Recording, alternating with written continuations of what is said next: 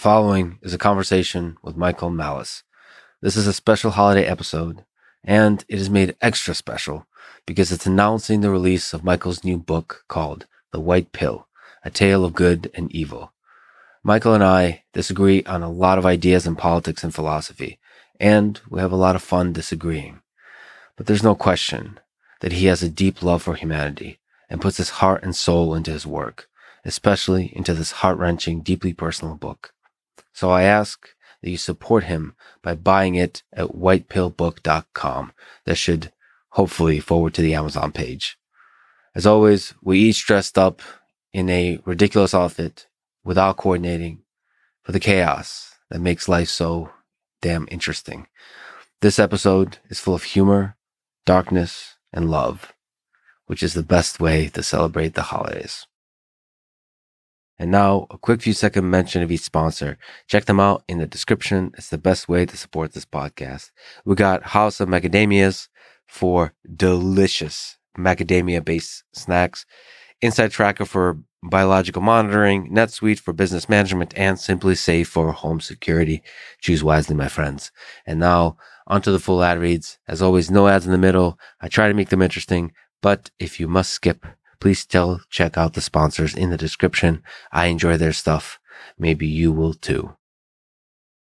This show is brought to you by a new sponsor, a delicious sponsor, House of Macadamias, a company that ships delicious, high quality, and healthy macadamia nuts directly to your door. I've gotten a shipment, 2 weeks ago? 2 weeks ago. And it brought happiness to my heart. I won't mention which episode. Perhaps you might know. But it was a very stressful episode. I was getting attacked a lot online, and I was just very stressed.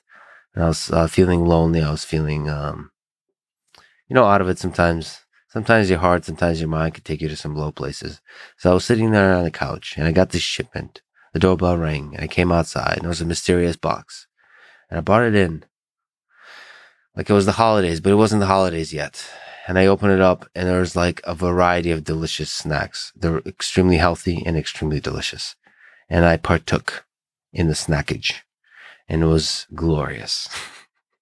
I immediately felt better. It's just, for many reasons. Obviously, it's delicious, but also brought joy to my heart that there's people out there that really care about crafting, like culinary art. Essentially crafting out a snack from really good ingredients that you could just tell a lot of love went into it. Nutritionally, there's a lot of nice things. Like I'd say it's 30% less carbs than almonds. Let us not debate how I pronounce almonds or almonds. I think I'm horrible with this. I forget which is the right way. It's the only nut rich in omega-7s. This is basically the healthiest nut. I feel like there's a good joke in there. Anyway, go to houseofmacadamias.com/Lex to get 20% your first order. You will not regret it, my friends. This show is also brought to you by Inside Tracker, a service I use to track biological data. What I want to know is the data that was coming from my heart and mind during the partaking of the macadamia snackage. The great, the glorious of happiness. I wonder how the body communicates happiness. Short term, like moment by moment, minute by minute, hour by hour, day by day, weeks, years. Sort of the progression of human life, the ups and downs. There must be signals in there. And I think that's a really promising direction to take health advice, to take medical advice, to collect the full raw set of signals your body provides to help you determine the different turns to take in life, whether that's lifestyle or diet changes, all of that kind of stuff. I think that's obviously the future. That's why I'm excited about Inside Tracker. They're taking those early big leaps into that future. You can get special savings for a limited time when you go to insidetracker.com/Lex. This show is also brought to you by NetSuite, an all-in-one cloud business management system. They manage everything. Your financials, human resources, inventory, e-commerce, if you're that kind of business, and many business-related details. They automate the messy, the difficult, the challenging processes that are required to run a business. For me, the idea of running a business is really exciting, not for all the things I just mentioned, but for the idea generation, for the design, for the engineering, for the mass production, achieving scale, for all the challenges of bringing down the cost while bringing up the quality, all of those trade-offs, and all the different people involved, getting to work with them, getting to be inspired by them, rethinking how things have done in the past, doing things in a totally new way, taking huge risks. I mean, all that is super exciting. And ultimately, you do that to help some aspect of the world. In my case, the dream is to add a little bit of love to the world with things I create. And I mean, that's super exciting to me. Now, there's a bunch of messy things that are required to make all of that happen, and financials and human resources and inventory, all that is extremely important. So you should use the best tools for the job of running a business. Go to netsuite.com/Lex to access their one-of-a-kind financing program. This show is also brought to you by SimpliSafe, a home security company designed to be simple and effective. 30-minute setup, and you can customize the system for your needs. I think it took me even less than that. It's incredible. It's the first layer of physical protection that I have. Of course, I have other layers. I take my safety and security extremely seriously. But for most of us, the basic low-hanging fruit solution should be a good, easy to set up, easy to use security system. SimpliSafe is the best of the best for that. Like I said, I have it set up on my place and I love it. Go to simplysafe.com/Lex to get a free indoor security camera plus 20% off your order with interactive monitoring. Part of me wants to have a nearly infinite number of cameras in my house so I can do full 3D reconstruction and at some point transfer myself into a virtual world and not know it, like somebody else sets it up. So I'll be living in a virtual world with the exact same experience as I have in the physical world, and I wouldn't know it, and it'd be some fascinating experiment. And in that place too, there would need to be security, and it would be a perfect reconstruction of the SimpliSafe system, but in a virtual world. That would be incredible. Anyway, it's simplysafe.com/Lex. This is the Lex Fridman podcast. To support it, please check out our sponsors in the description. And now, dear friends, here's Michael Malice.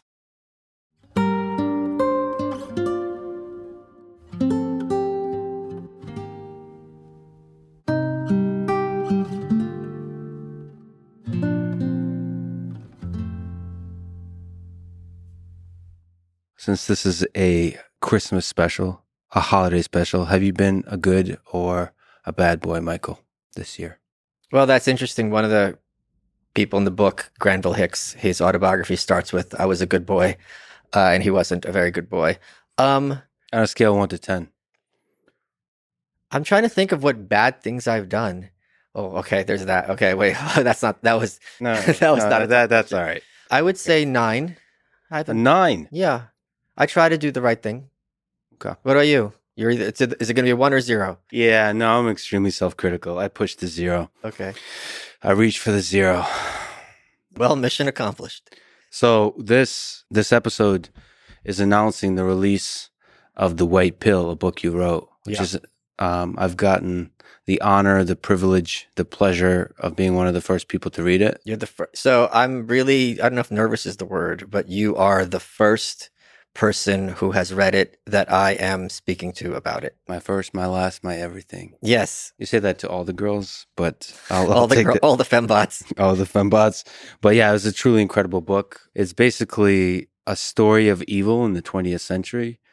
And throughout it, you reveal a thread that gives us hope. And that's the idea of the white pill. So there's the blue pill and the red pill. There's the black pill, which is a kind of deeply cynical, maybe apathetic, just giving up on the world, given that you see behind the curtain and given that you don't like what you see, given that there's so much suffering in the world, you give up. That's the black pill. And the white pill, I suppose, is even though you acknowledge that there's evil in the world, you don't give up. Yes. So if you're listening to this and you're a fan of this podcast, you go to whitepillbook.com, it'll go to it. Whitepillbook.com. And if you don't know how to spell, we'll probably have a link that you can click on. So for people who also don't know, Michael Malice is not just a troll, not just a hilarious comedic genius who hosts his own podcast, but he is an incredible, brilliant author. Dear Reader, the unauthorized autobiography of Kim Jong-il. So that's a story of North Korea. The New Right, a journey to the fringe of American politics. That's the story of the extremes of the United States political movements, and then the Anarchist Handbook that's talking about the ideologies, the different flavors of ideologies of anarchism.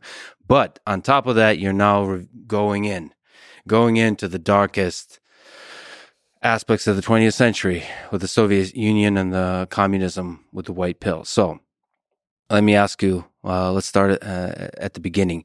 At the end of the 19th century, as you write, the terms socialist, communist, and anarchist were used somewhat loosely and interchangeably because the prophesied Marxist society was one in which the state had famously withered away. There was a great disagreement about what a socialist system would look like in practice, but two things were clear.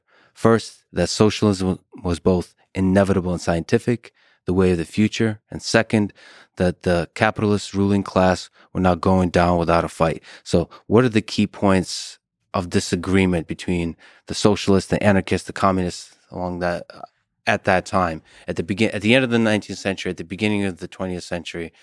The possibility of the century lay before us that eventually led to the First and the Second World War. The idea when the Industrial Revolution came, and Marx was very much a product of Industrial Revolution era thinking, was, okay, now that we have technology, now that we have science, we can scientifically manage society. We saw this very much with Woodrow Wilson and this kind of idea of progressivism that, we could use technology and kind of not capitalism, in their view, unfettered capitalism was wasteful. You're making too much stuff. You have surpluses. You have shortages. If we produce just exactly what we need, and you have these people, engineers, they're engineering society, then everyone will be happy, and you won't have to have any suffering or waste. So socialism at that time was used as a broad umbrella. It's not used in the term that it means today of necessarily state socialism. It just meant the idea of having society scientifically run. So you had a huge argument. There are different wings. You even had it from the beginning with Marx versus Bakunin, because Marx was for, obviously, state socialism, the absolute state running everything. Although even with Marx and Engels, it was a means to an end. After man is remade in his very nature, then the state withers away and everyone's equal, and you have this kind of heaven on earth situation. Bakunin, was the opposite. He regarded the state as inherently immoral, and wanted to have kind of like workers' collectives and things like that, and ultra-localized control. So the end was always stateless. It's just that some people viewed the state as a convenient, effective intermediate state. Well, I think at least Marx and Bakunin, there were plenty of others who just regarded it, have the workers, control the production via the state. By the way, how does my hat look? It looks great, festive. Good. It's good. Is this side better than the other side? I think you want it on this side so people can see you. Oh, no. I want to. Okay. When you have like hair over your Peekaboo hair, it's called. Veronica Lake, I think was her name. And then I just glance flirtatiously toward the camera sometimes. I gotta stay. Don't go anywhere. Sure. Yeah, put on gloves. Oh. No glove, no love. The bad aspect of white gloves is the blood stains them. So you have to get new ones every time. And now I glance flirtatiously after that. I'm sorry. Okay, Bakunin and Marx, go ahead. So there were other socialists who did not regard this kind of end times where the state would wither away at all. And there were, various strains in between where, you'd have some capitalism and some socialism. The concept of a safety net came out of socialist thinking. The Labour Party came out of the Fabian Socialists in Great Britain. Their logo was a wolf in sheep's clothing. And then when that was too on the nose, they changed it to a tortoise, meaning we're going to get to socialism slowly in the sense of either gradualism or boiling a frog. And also the big part of this thinking at the time, this is again the late 19th century, is the idea that there's going to be a worldwide workers' revolution. It wasn't going to be that, in one country, it was going to happen and then all the other countries would be capitalist. The idea was, all right, like the workers in Germany have more in common with the workers in America than the workers in Germany have with the capitalists in Germany. So the idea is, all right, like the working class all over the world, at one point, they're going to be like, we're being exploited. It's getting worse and worse for us. We can't feed our families. We're getting injured and so on and so forth. And there's no compensation for this. We're just going to overthrow our chains and we're going to run everything ourselves. We're the ones running it already anyway. And this was doing all the work. And we're doing all the work. So why shouldn't we be getting all the benefit? What's the role of violence in all of this? So this was a big source of contention. So the Fabians, for example, in Britain, who were all socialists, they were very heavily of the idea that we can do this through the ballot box. We can advocate and agitate and get the people to be voting for their own self-interest and furthering the state at the expense of the capitalist class. Then there were the people who were the hardcore anarchists who were like, if voting changed anything, they wouldn't let us do it. And the only way to have a revolution is to have a revolution, to kill, to overthrow, to seize these factories. And this was a big argument. And it also fed into the idea of, where does free speech end? Is it legal to be giving speeches advocating for violence and revolution? Is it legal? Johann Most, who I discuss in the book and in the Anarchist Handbook, he published a book in the 1800s about how to build dynamite and how to build bombs. And this is a big free speech concern at the time, because now anyone in their own house can make a bomb and kill lots of people. And this is something that was happening with enormous frequency at the time. And people tend to think, because we have these kind of prejudices, or we only remember what's happening now. But this was World War I got started with the assassination of Archduke Franz Ferdinand. There were lots of people. McKinley's another one who I discuss in the book, his assassination. There was lots of violence happening very regularly. And with the creation of dynamite, it kind of exponentially became more dangerous and threatening. Even now, on Wall Street, there was a bomb that went off, I think, in the 1920s. And the shards of shrapnel are still in the JP Morgan building, I believe. Do you ever think, if you were alive during that time, what you would be doing? You think of yourself as an anarchist? Right. Where would you be? Would you be a socialist, a communist? Which parties would you attend? Figuratively and literally. The thing that was so interesting back then is there was a woman named Mabel Dodge Lujan, and she ended her days in Taos, New Mexico. She founded an artist colony, and she had an apartment on 9th Street and 5th Avenue in Manhattan. She had a little salon, and everyone got together and talked. And you'd have Emma Goldman, who's an anarchist, Margaret Sanger, who invented Planned Parenthood and advocated for birth control. And you'd have the people from the Wobblies, the hardcore labor unions. And everyone kind of, Ed Shell Mencken didn't attend, but he was friends with them all. So there was this very weird, with the birth of modernism in art and in kind of modernist thinking, there was this idea of like, all right, like this was the first time where you could be intellectual as a class, where there really was this space for people who are thinkers, and they just sat around being like, all right, like what are we going to do with ourselves? And you had it in modern art, you had it in literature, you had it in politics. So it was a very exciting time where people were like, all right, like everything is now on the table. What are we going to do with this? And they very much were aware that this was a break with, the pre-industrial revolution kind of farmer labor era. Do you think for you violence would be compelling? No. First of all, I'm too small. But second, I just dynamite doesn't care about your size. Yeah, but I mean retribution does. And I think I don't know, but to me violence is the kind of thing where you think you're running it, but it's running you. Once you cross that line, violence sings its own song. So whenever I hear even contemporary times where people are advocating for, violent actions, it's like when you start a fire, you're not like, I'm just going to burn down this house. It's and there's many cases over and over of people who are building bombs or trying to assassinate someone or things like that. And it ended up literally blowing up in their own face. So, and violence doesn't really work necessarily because, if you have an assassination, you're not assassinating the presidency. If you take out, a president, there's another president instantly there. So what have you accomplished? Someone's husband, dad is gone. You replace them with someone who now is in a position to crack down and retaliate with even more violence. So the calculus for me isn't there. Would I be advocating for it then? Who knows? But I mean, I don't know if I'd be able to have the space to be. I certainly wouldn't have the space to be a podcaster or like a media personality. That wasn't really a thing. To some extent, it was in the 1920s with the Algonquin Roundtable and all the people from the New Yorker magazine. But they were all drunks. It was very much a weird kind of situation to be a thinker. What would you think you'd do? Work at a carnival? You look good in lipstick, so. Well, thank you. I look good in anything. What would I don't know. I mean, you're not building robots. I mean, you could have been a Tesla, right? Okay. I didn't mean a car. I meant the person. Like I understand. Figure. Oh, thank you for explaining the witty comments to me. It wasn't witty at all, because you wouldn't be an Einstein, because he was an immigrant.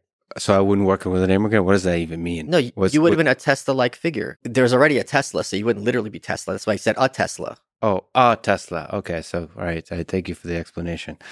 See, Michael doesn't only make funny things, he also explains them for you. It wasn't funny. Mansplains them. It wasn't funny at all. That I agree with. Okay. Okay, so yes, when you achieve... See, this is why Kanye didn't like you. It's this. All right, I'm downgrading you from a 9 down to an 8. And if you keep talking like this, a 5 is a real possibility. All right, so vacuum is the kind of vacuum that's created with violence is usually filled with a harsher figure.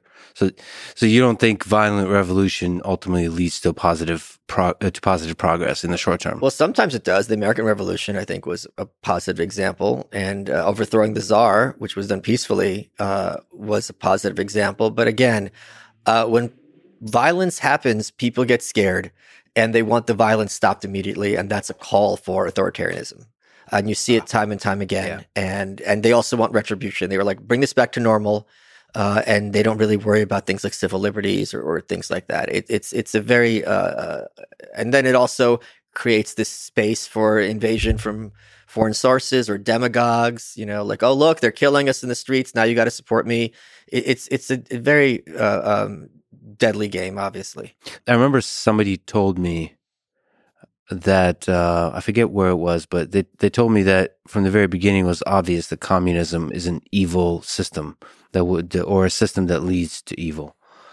And to me, at least, that's not. If I had to put myself in the beginning of the 20th century or at the end of the 19th century, that's totally not obvious. They are trying to elevate humanity, the basic worth of a human being, of a hardworking human being, of the working class, of the people that are doing the work and are striving and just really trying to build up society with their own hands. It just seems like a beautiful ideal. So I guess the question is, can you see yourself believing in that, in the ideas of socialism and communism? Yeah, let's say if you were living in Russia. Oh, yeah, easily. So first of all, I don't think anything is obvious in politics. It's not obvious that, humans have rights. It's not obvious that liberty is better or the markets either whether you're for, a welfare state or you're for more free markets. Neither of those is obvious. Both of them involve an enormous amount of thought and background information. So when someone says something is obvious in politics, they really mean something is apparent. Well, it's not apparent on its face that if we all get together and promote a society based on equality, and we all chip in, that it's going to really be good for everyone. I mean, that to me is the promise of communism. And it was also very appealing to many people because it was new. So the idea was, all right, we've tried it these other ways. There's all these negative consequences. You have all these slums. You have people getting, fired and then they have no recourse. You have women with 10 kids and they can't feed their kids, infant mortality. You don't have sanitation. You don't have food. Everyone's illiterate and uneducated. And then here's saying, look, if we all chip in together, everyone will have clothes, everyone will have food, everyone will be educated, everyone will do their part. It's going to be rough in the short period. That's a very compelling case to be made for communism. It's really easy in many ways when something hasn't been tried to make it sound compelling, because you just talk about how great it's going to be, and then no one people are always arguing about how like Venezuela and Sweden, like, oh, you want democratic socialism to be like Sweden. You don't want it to be like Venezuela. The Venezuelans didn't vote for Venezuela. They voted for Sweden. They ended up with Venezuela. So I think, and the thing with communism, especially at that era, it was very much correlated with people who were too smart for their own good. Mm-hmm.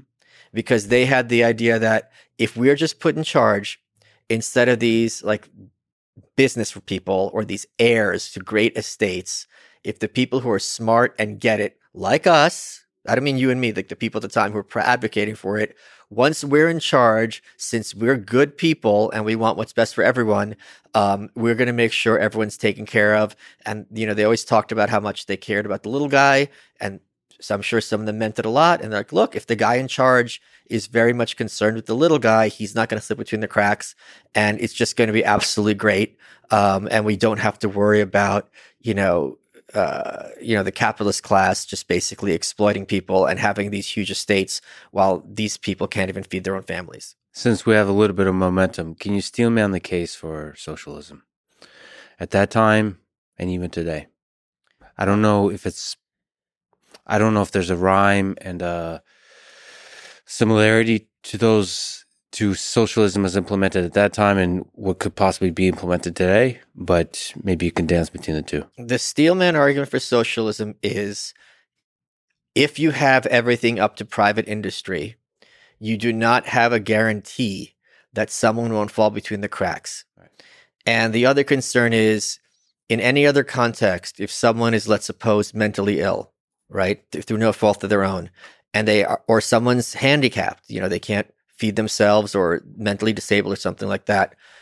If you have everything up to charity, you see this with like endangered species, right? The species that are cute, it's easy to raise money for them and protect them. Some weird kind of frog somewhere that no one cares about, you can't raise money for it.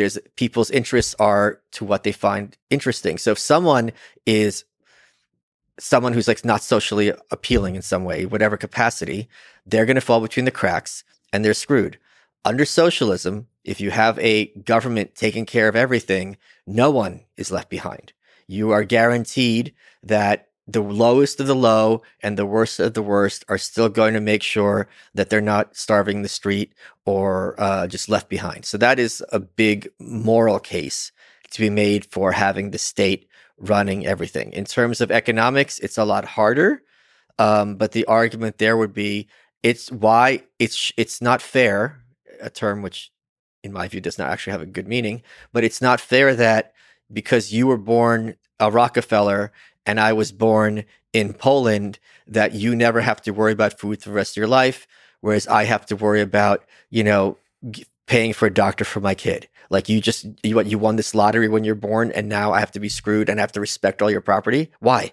So that is another strong argument to be made for socialism. And the other argument is if you have a media apparatus that is operated under profit-seeking principles, it is going to feed into people's worst qualities, most basic animal-like qualities and sensationalist qualities, and will be used as a mechanism for capitalist control. Whereas if the government, which represents all of us, is running things, then everyone will have a right to have their voice heard and won't be manipulated. That's the argument. What about the reaching towards the stateless version? Sort of because you espouse the ideas of anarchism, it kind of has the same conclusion, which is reaching towards the removal of the state to where we, I guess, have some distributed reallocation of resources that are quote unquote fair. But the thing is, the Marxist vision of the state withering away and becoming anarchism, it's really kind of like the underpants gnomes, because it's like Tell me more. Well, step one, you have Marxist. Tell me slowly. I'm sorry. You have full communism, the state's running everything, including education. Step 2, question mark. Step 3, anarchism.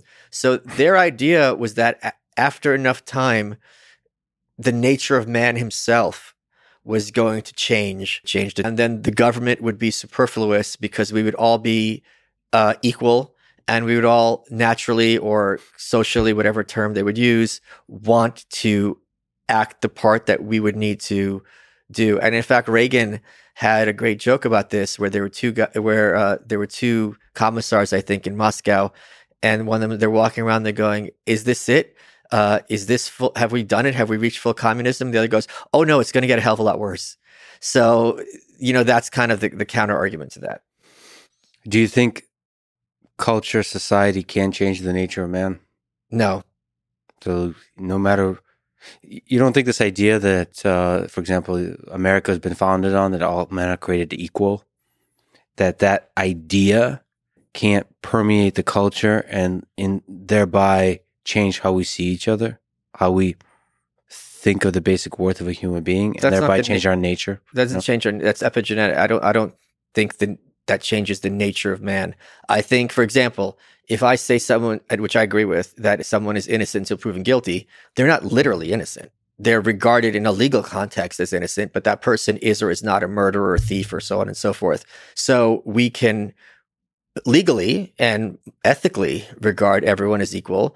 But as Thomas Sowell pointed out, a human being isn't even equal to himself over the course of a day. Twins who are genetic clones are not equal to one another. So it is a important thing legally, and it's a good yardstick, but it's not literally true. But don't you think that law becomes ethics? So we that like idea of justice starts to we start to internalize it, that we just, the way we behave, the way we think about the world. No, I think it's a complete red herring, because no one is. No, you're a red herring. Okay. See what I did there? Selyotka. Because people are still going to always prefer their family to strangers, or their in-group to out-group.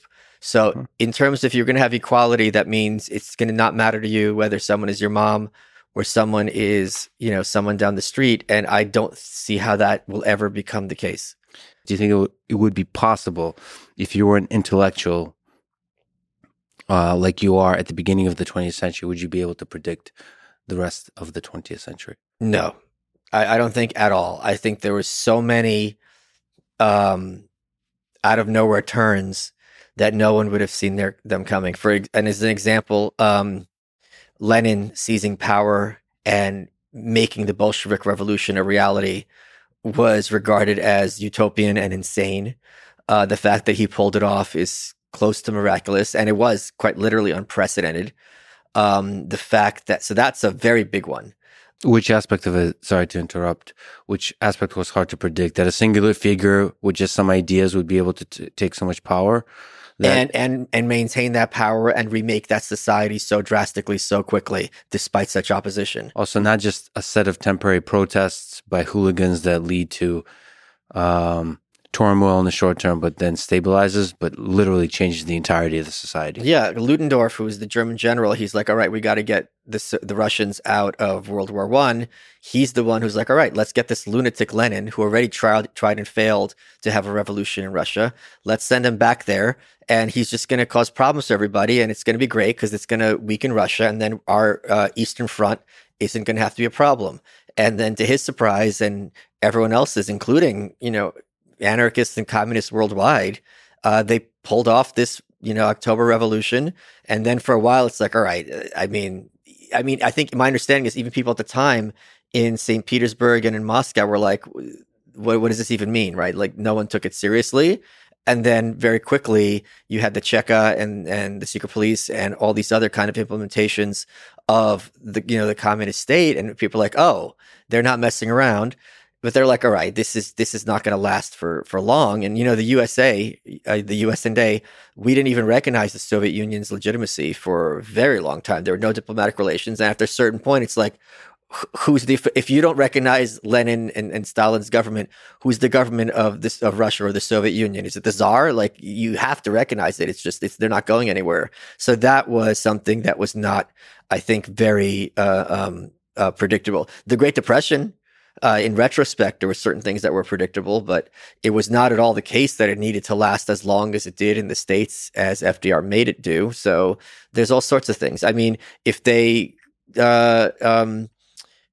fought Germany's remilitarization. World War II could have been prevented if you didn't have the Treaty of Versailles. Would you have the hyperinflation? Would you have Hitler? These are all, I think, choose your own adventure moments where things could have gone in other directions. I don't believe this kind of idea. This is a very Marxist idea that history is inevitable, and once you start with certain premises, the contradictions kind of unfold. I think that's ridiculous. I feel that there's power in the Santa Claus outfit. Yeah, I mean, it's a fundamentally communist idea, right? How? Santa Claus, arbitrary redistribution of wealth. It's not redistribution. Well, at least I decide who's good and bad. Yeah. Only I know this. And I mean, I am somehow getting funding from somewhere, right? No. Okay, listen. I have so much to teach you. You have a workshop. Little Michael. Workshop. Yeah. And how many people do you think are employed in this workshop? They're slaves. Yes. I don't know how many elves are in the workshop. I think the rest of you are going to have to look into it. No, anyway, and the red colors and everything. Is that the biggest holiday of all time, Christmas? Like just in terms of the intensity of the festivities? No, I think Christmas is a very recent phenomenon. I think historically it was not a big deal. No, I know historically it has not been, but in terms of how much it captivates, how intense it is, I guess from a capitalist perspective, like how much is going on, how visual it is, how intense it is, I think, how it grabs a whole population. I think it's because the idea of Christmas is probably one of the most powerful holiday ideas. Easter's probably up there. Easter's obviously up there because you have Christ dying, his resurrection. So that's kind of a big one. But Christmas is this symbol of brotherhood and kindness and magnanimity. You know, one of the things I despise about our culture is this and something I'm fighting very heavily with this book, or at least attempting to, is this glorification of cynicism.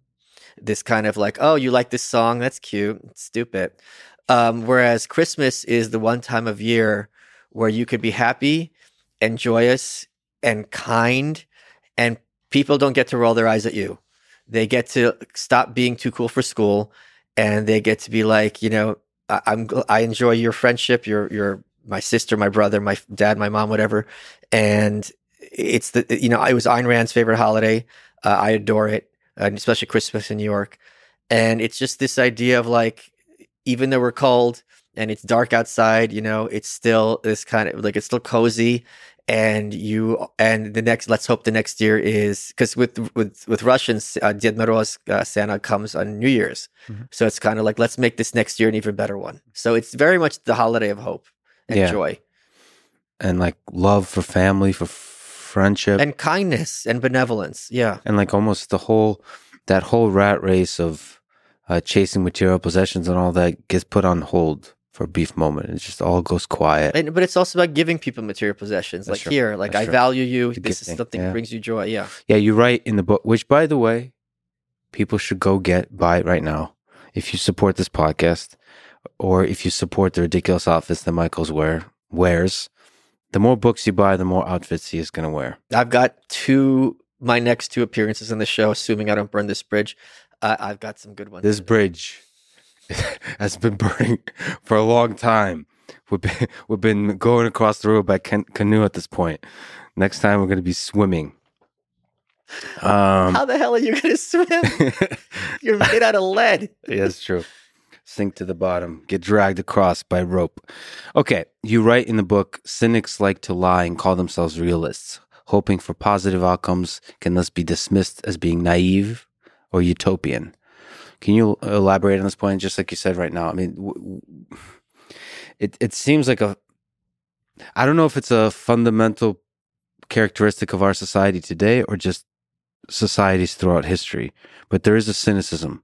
You write in the Soviet Union, there's a deep cynicism. Well, that was good at the end, yeah. But there is a cynicism today as well, at least in like public discourse. Yes.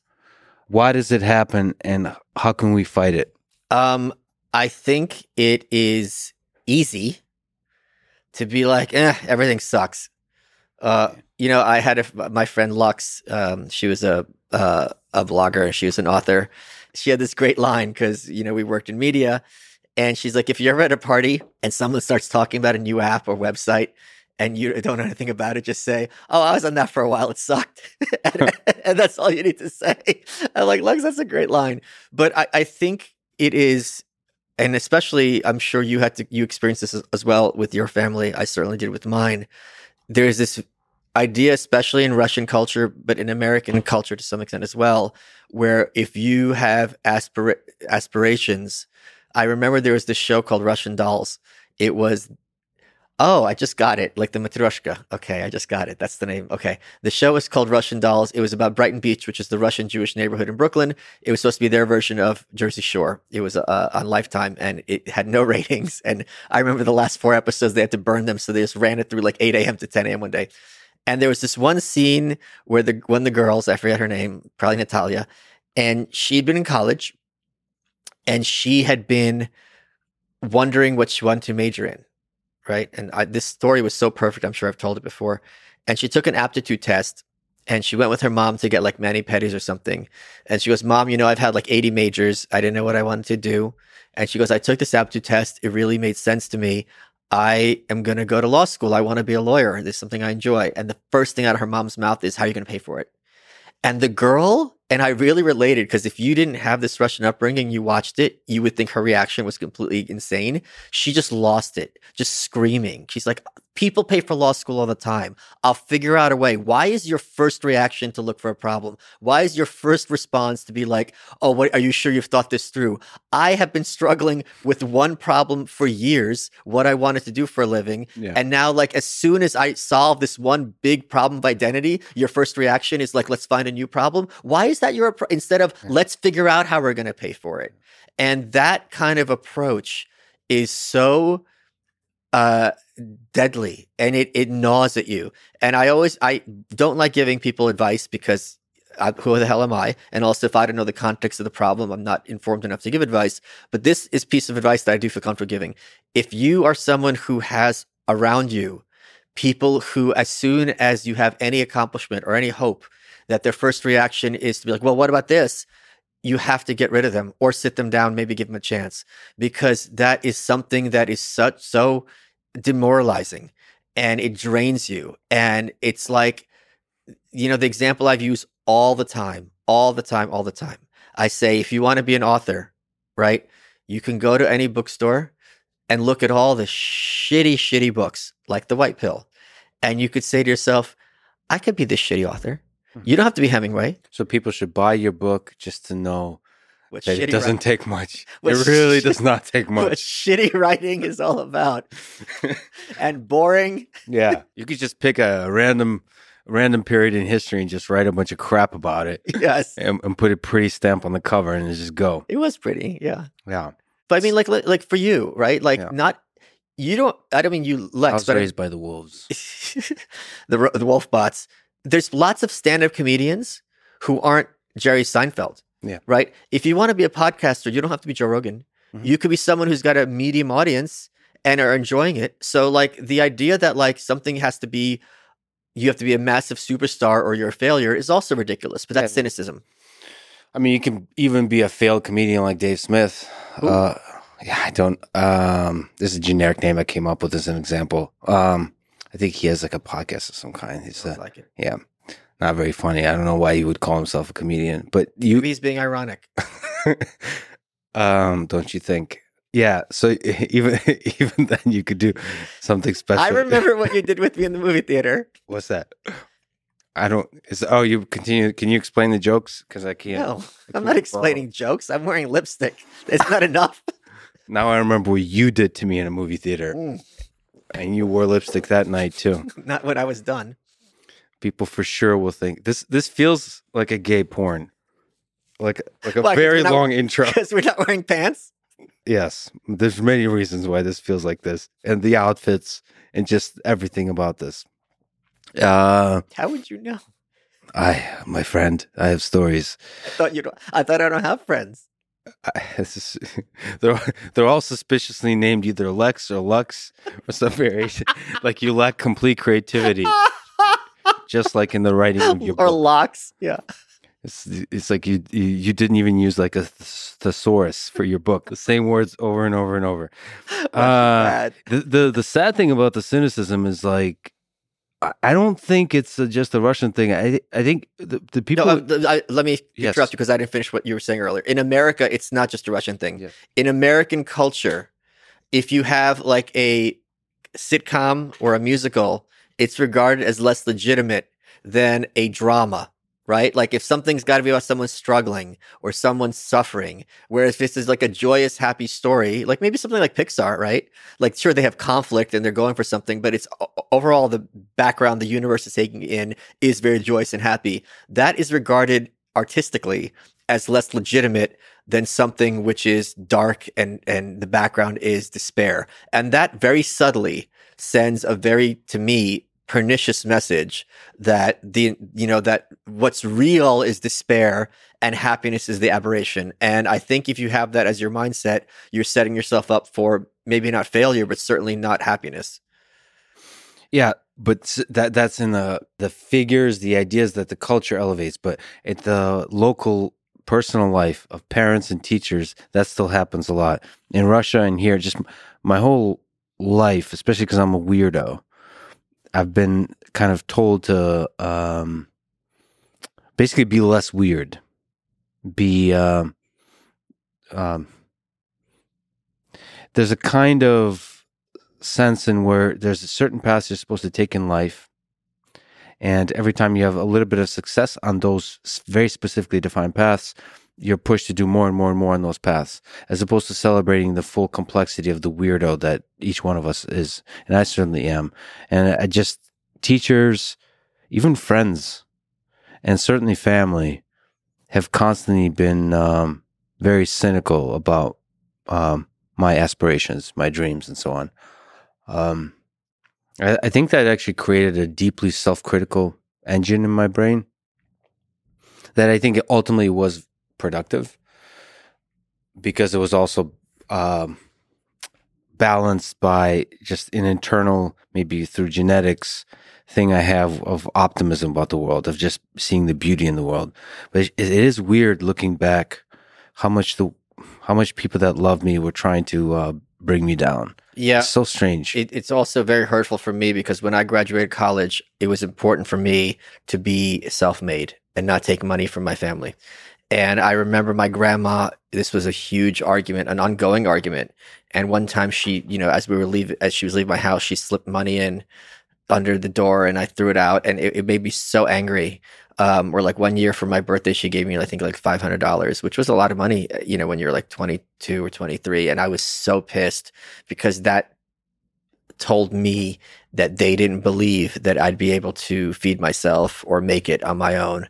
And I understand their mindset, but it's like, I was never hungry. Like maybe I remember I'd have to wait on the subway because I couldn't afford a cab.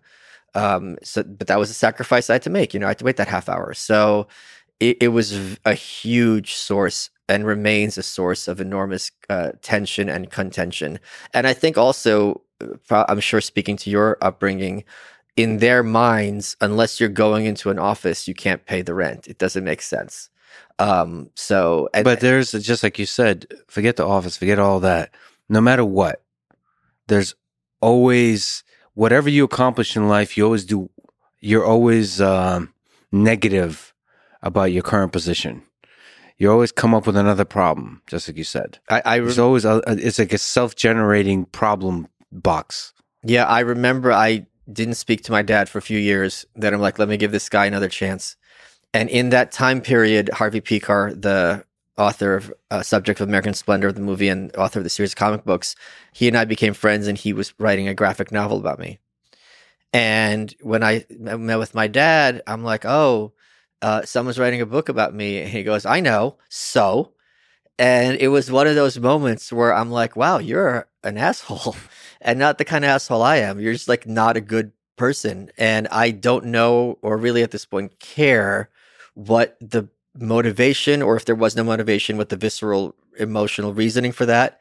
But that kind of thing is something I, much later now in life, have absolutely no tolerance for. Well, in my own private life, I try to forgive and love those people. But it is, there have been a few in my life like this. And I think they are incredible people if you allow yourself to see it, but they're flawed. And so I try to forgive them. That said, it is true that the people that are close to you, especially family, have a disproportionate psychological effect on you. So Yes. you have to be very careful having them in your life too much. Like, one thing is to love them, and the other is to actually, allow yourself to flourish. Surround yourself with people that help you flourish. And like you said, the advice there is really powerful, especially early on, to have people that believe in you, in whatever crazy big dreams you have, that pat you on the back and say, "You got this, kid." And So valuable. Here's the other thing. If you try and you don't make it to that Rogan level, it's okay. Like, I have several books that I've written that are on my hard drive that have not been published. And there were a lot of work. And it was really disappointing when they went out and no publishers were interested in it. Maybe I'll publish them one day, maybe I won't. Point being, it's fine. I tried. Is Like, it a romance novel? one is a Gay romance novel? Does it have a Santa guy in a Santa outfit in it? Can you please stop asking me to send you gay pornography? He's calling me up all hours of the night. I need more gay porn. I need some ones. I only have zeros. Enough. Yeah.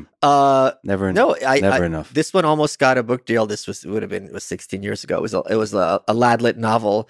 What kind of novel? Ladlit. It's like I Nick don't know what that Hornby. is. What? Nick Hornby, about a boy. So there was a little mini genre of these books about young men trying to struggle their way through. It's a whole little. There's a whole little series of them. Fight Club is adjacent to that. It's not literally Ladlit. I feel like you would write a great Fight Club type novel. No? Fight Club is much, and Chuck Palahniuk, is my understanding, admitted this. Fight Club is one of the few things where the movie is better than the book. Oh, that's interesting. But the movie is so iconic. Yeah, for sure. But still, isn't there a deeply philosophical? It's kind of like David Foster Wallace novels. Doesn't Fight Club capture some moment in time that's very kind of? I was hanging out with Kurt Metzger a couple weeks ago, comedian, very failed name drop. Yeah, hey Kurt, watch out. And he had this great story. He was hanging out with Patrice O'Neill, the late comedian, name drop, one of the great comics of all time, and. Patrice goes, Kurt was talking about how much he liked the book or the movie Fight Club, and Patrice like, that is the whitest book on earth. He goes, your problem in life is you don't have enough violence. Your problem in life, you need someone to beat you up. That's not a problem for me. Yeah, well, but still, it is a very white book, but it still captures a kind of anger and an angst and a certain subculture in society. Yes, that's really powerful. That probably led to, in some part, to the thing you wrote about in The New Right. Oh, for sure. I mean, it was this kind of like, there's that line in the movie where Edward Norton says, I'm a 30-year-old boy. This kind of question of what is it, sorry to be Matt Walsh, but what does it mean to be a man, right? What does masculinity mean? Why are so many men at such a young age feeling so lost? This idea that like, if I fill my house with nice furniture, that's still not going to be fulfilling to anyone. Matt Walsh is... he's from the Daily Wire. He just did a documentary called What is a Woman? Can you explain? I don't know who he is. So Matt Walsh is someone who works for the Daily Wire. Yes. And he just recently did a documentary called What is a Woman, I think it was called. And he went out to lots of people working in gender theory and that's thing. And he asked them to define, and he went to the Maasai in Africa, the tribe, and to talk to people about transgenderism, non-binary, which is a word I know you hate. And the documentary was surprisingly well done. Is that like a passive-aggressive compliment? Surprisingly well done. Well, because Matt is very aggressive on Twitter. Sure. We follow each other. And there was a lot of opportunities in this film for him to really be like, blah, blah, blah. And instead, to his credit, he let the people speak. And it's possible it was edited a certain way. Of course, it was obviously edited. But when he's just asked them, can you just define woman for me, and playing dumb, or not playing dumb, just saying, what's your opinion?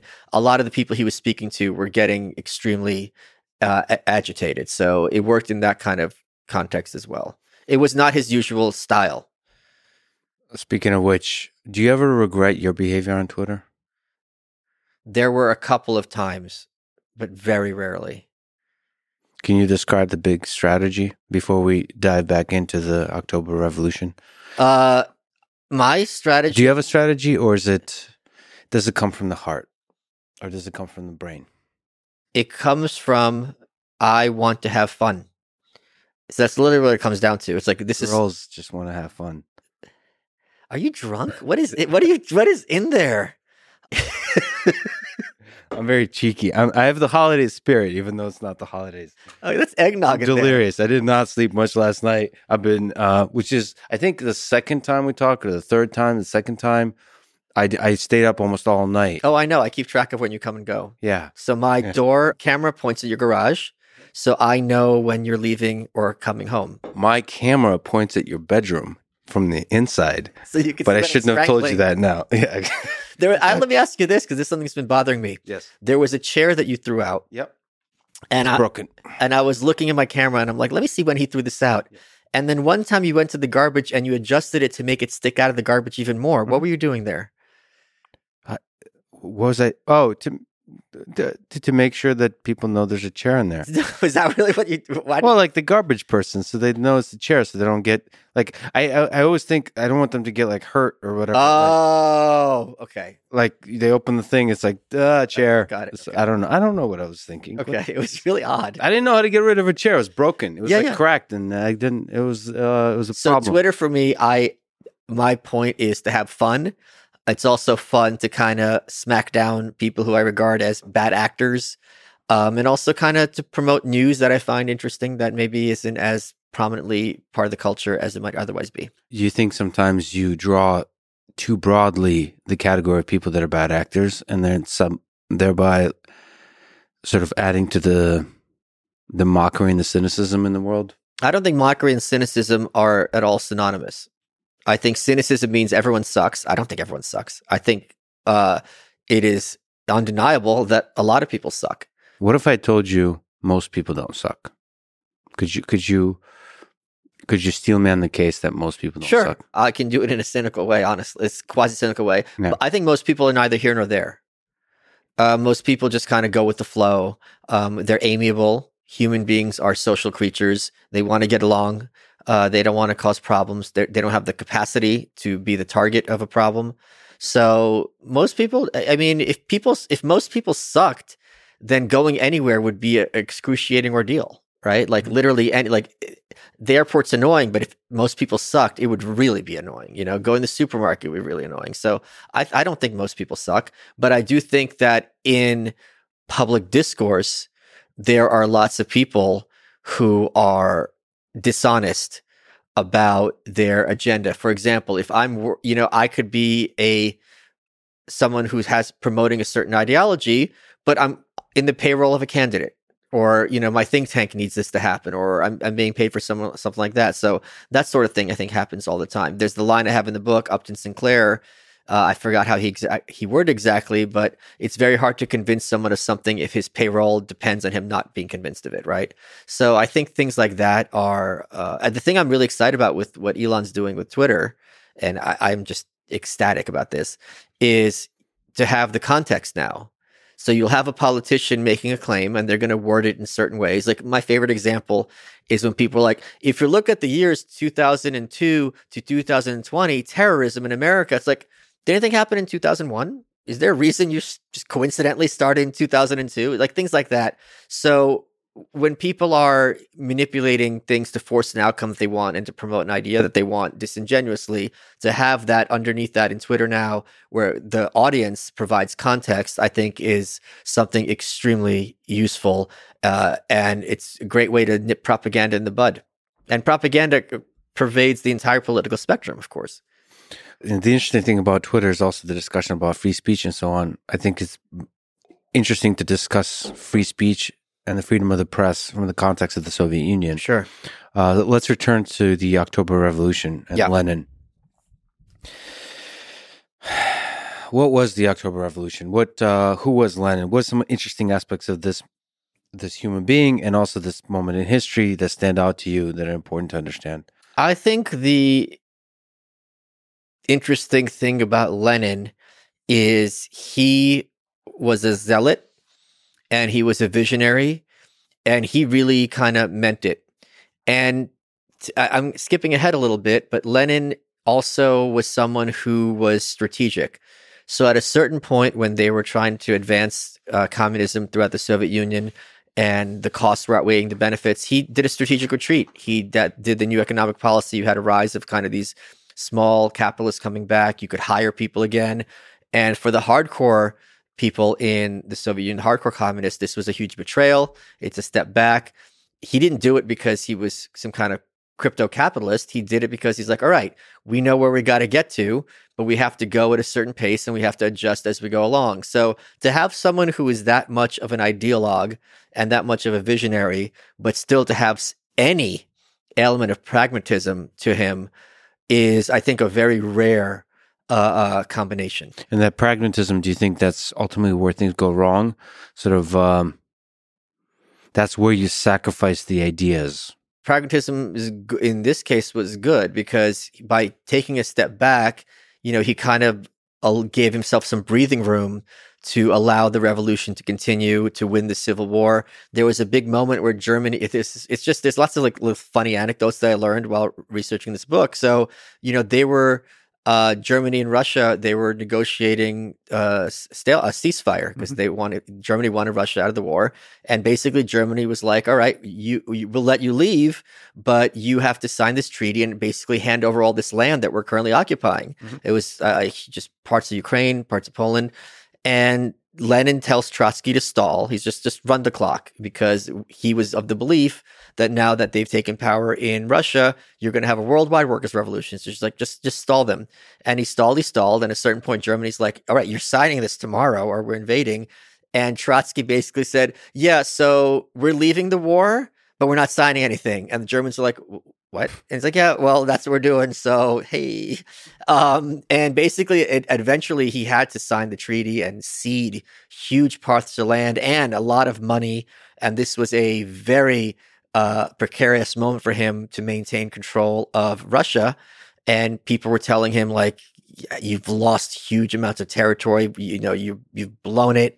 You should be in jail. And he's like, watch your mouth. Because if you look forward to the future, it'll be clear which one of us is more likely to be the one ending up in jail. And he was absolutely right. This was Trotsky or Lenin saying? This was Lenin saying this to Karl Radek. So who are these figures here? Who's Trotsky? Who's Lenin? Who's Stalin? What are some interesting aspects of all of this? Sort of just to linger on it, the personalities, the ideas that were important. Well, Trotsky came late to Bolshevism. He was really the brains in many ways of the October Revolution. He was an amazing strategist. He never forgot that he was an amazing strategist, had a very high opinion of himself. And by the way, the October Revolution, 1917, that's like a key moment. Of course, the Russian Revolution lasted a long time, but this was a key moment of a phase shift towards success of the Bolsheviks. Well, that was the moment. That was like, all right, we are the government now. Yeah. And now we have to make, like Thomas Jefferson said, I think it was Thomas Jefferson, it's Ben Franklin, a republic, if you can keep it. It's like, all right, we've made our own kind of government if we can keep it, because that was the big question. You had an international blockade. You had the white armies, the Tsar's forces who wanted to restore Tsarism, or at least the parliament from right before Lenin took over. So this was a big kind of, in some ways, it was like the 2016 election. It's like, all right, we voted in Trump. Well, what's this going to look like? Like no one had any idea of what a Trump presidency was going to look like. All we knew was this guy's on Twitter running his mouth. He's insulting people and he's had all these views. Some are over here, some are over there. And the funny thing is the Russians hacked both elections. That's true. See, that's true. It was Putin and the Gremlin. So Trotsky was, Lenin's right-hand man. And he was, enormous. And to this day, he remains this kind of figure who is supposedly a less authoritarian, anti-Stalinist version of communism that people can endorse. And Stalin, of course, was Lenin's successor. At first, there was a triumvirate running Russia as Lenin was recuperating from strokes. Then not very quickly, but gradually, and then suddenly Stalin became an absolute dictator, and he had a series of purges and so on and so forth, which solidified his control over the country. And of course, for Stalin, Trotsky later, but throughout, as you write, seemed to almost take on a supernatural character, wherein everything that went wrong in the USSR was due not just to his views, but to his direct orders from abroad.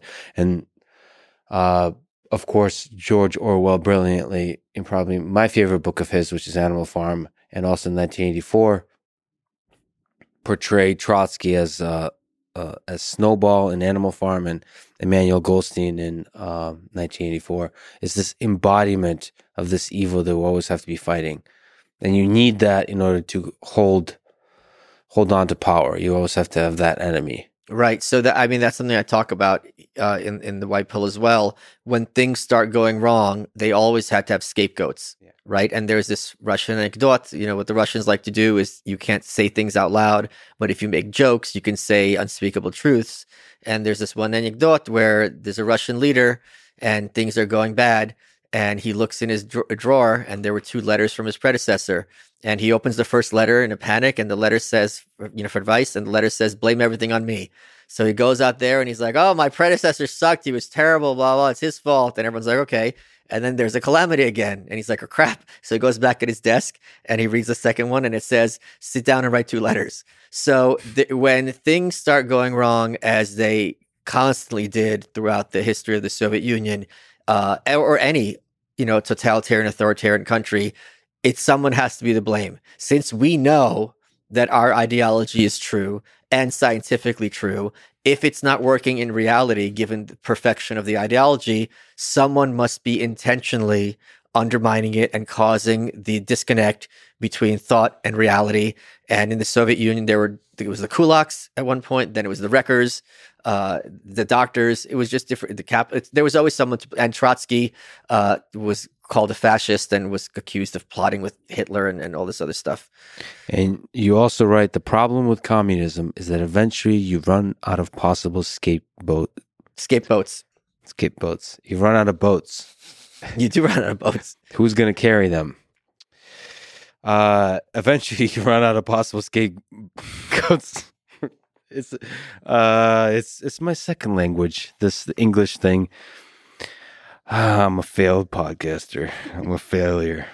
Eventually you run out of possible scapegoats for failure, at which point acknowledging or even noticing that something was wrong itself becomes a form of treason. Yeah. So I saw that in North Korea, right? Wherever you went in North Korea, something was wrong. So if you have 4 buttons for the elevator, one would be mismatched, every wall had a crack, every floor had a stain, the bathroom would be rusted through when you want to flush the urinal. But if you are someone who points this out, you're a troublemaker. And you're saying something's wrong. You're criticizing the operation. First of all, you're threatening the person who's in charge, because now they're incompetent, and now that's a big red flag for them.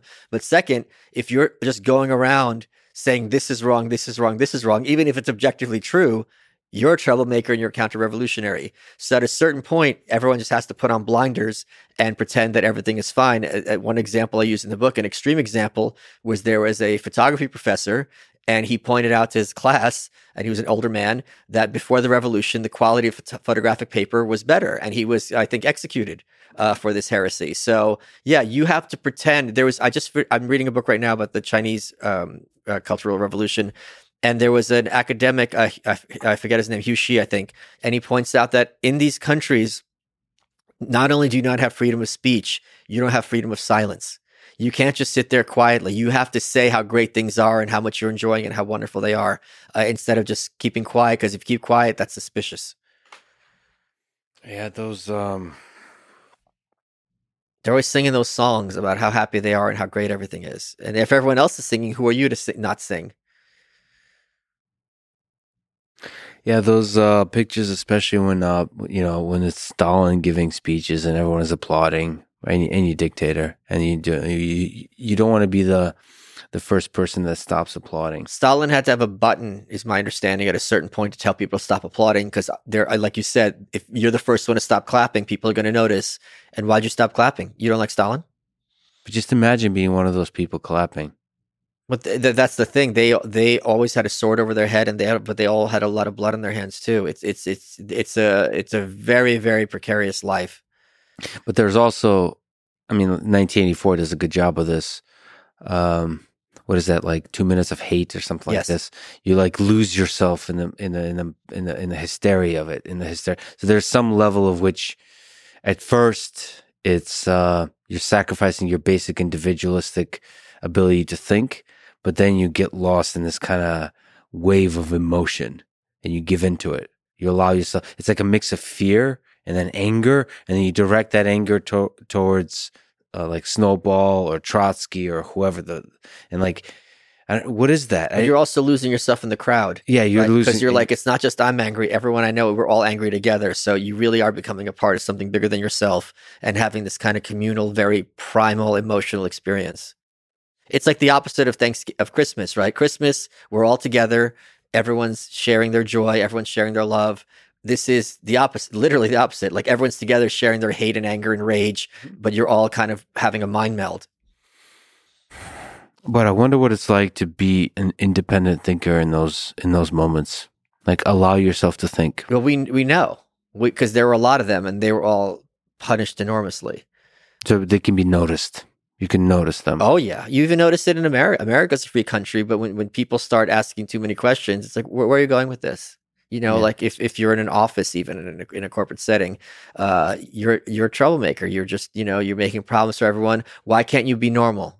Why can't you be just like everybody else? So people do not like having to be made to think, and they certainly despise having to be made to justify themselves, because that's a threat to their status and to their power. And this applies in totalitarianism or applies to, Dunder Mifflin. I still can't believe you're wearing lipstick. I'm not. Goes to show you can put lipstick on a pig. It's like a snowball.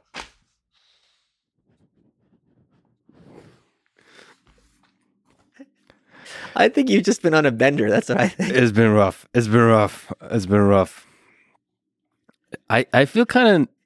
I feel like I can be myself in this outfit. Like I honestly feel like I could just go around in this outfit and just be weird. Because everyone will accept you if you're wearing a Santa outfit. Like, you can say anything in a Santa outfit, right? Have you seen Bad Santa? Yeah, My Bad favorite Santa, comedy. exactly. You can't say anything. You My fuck stick? How did Stalin come to power?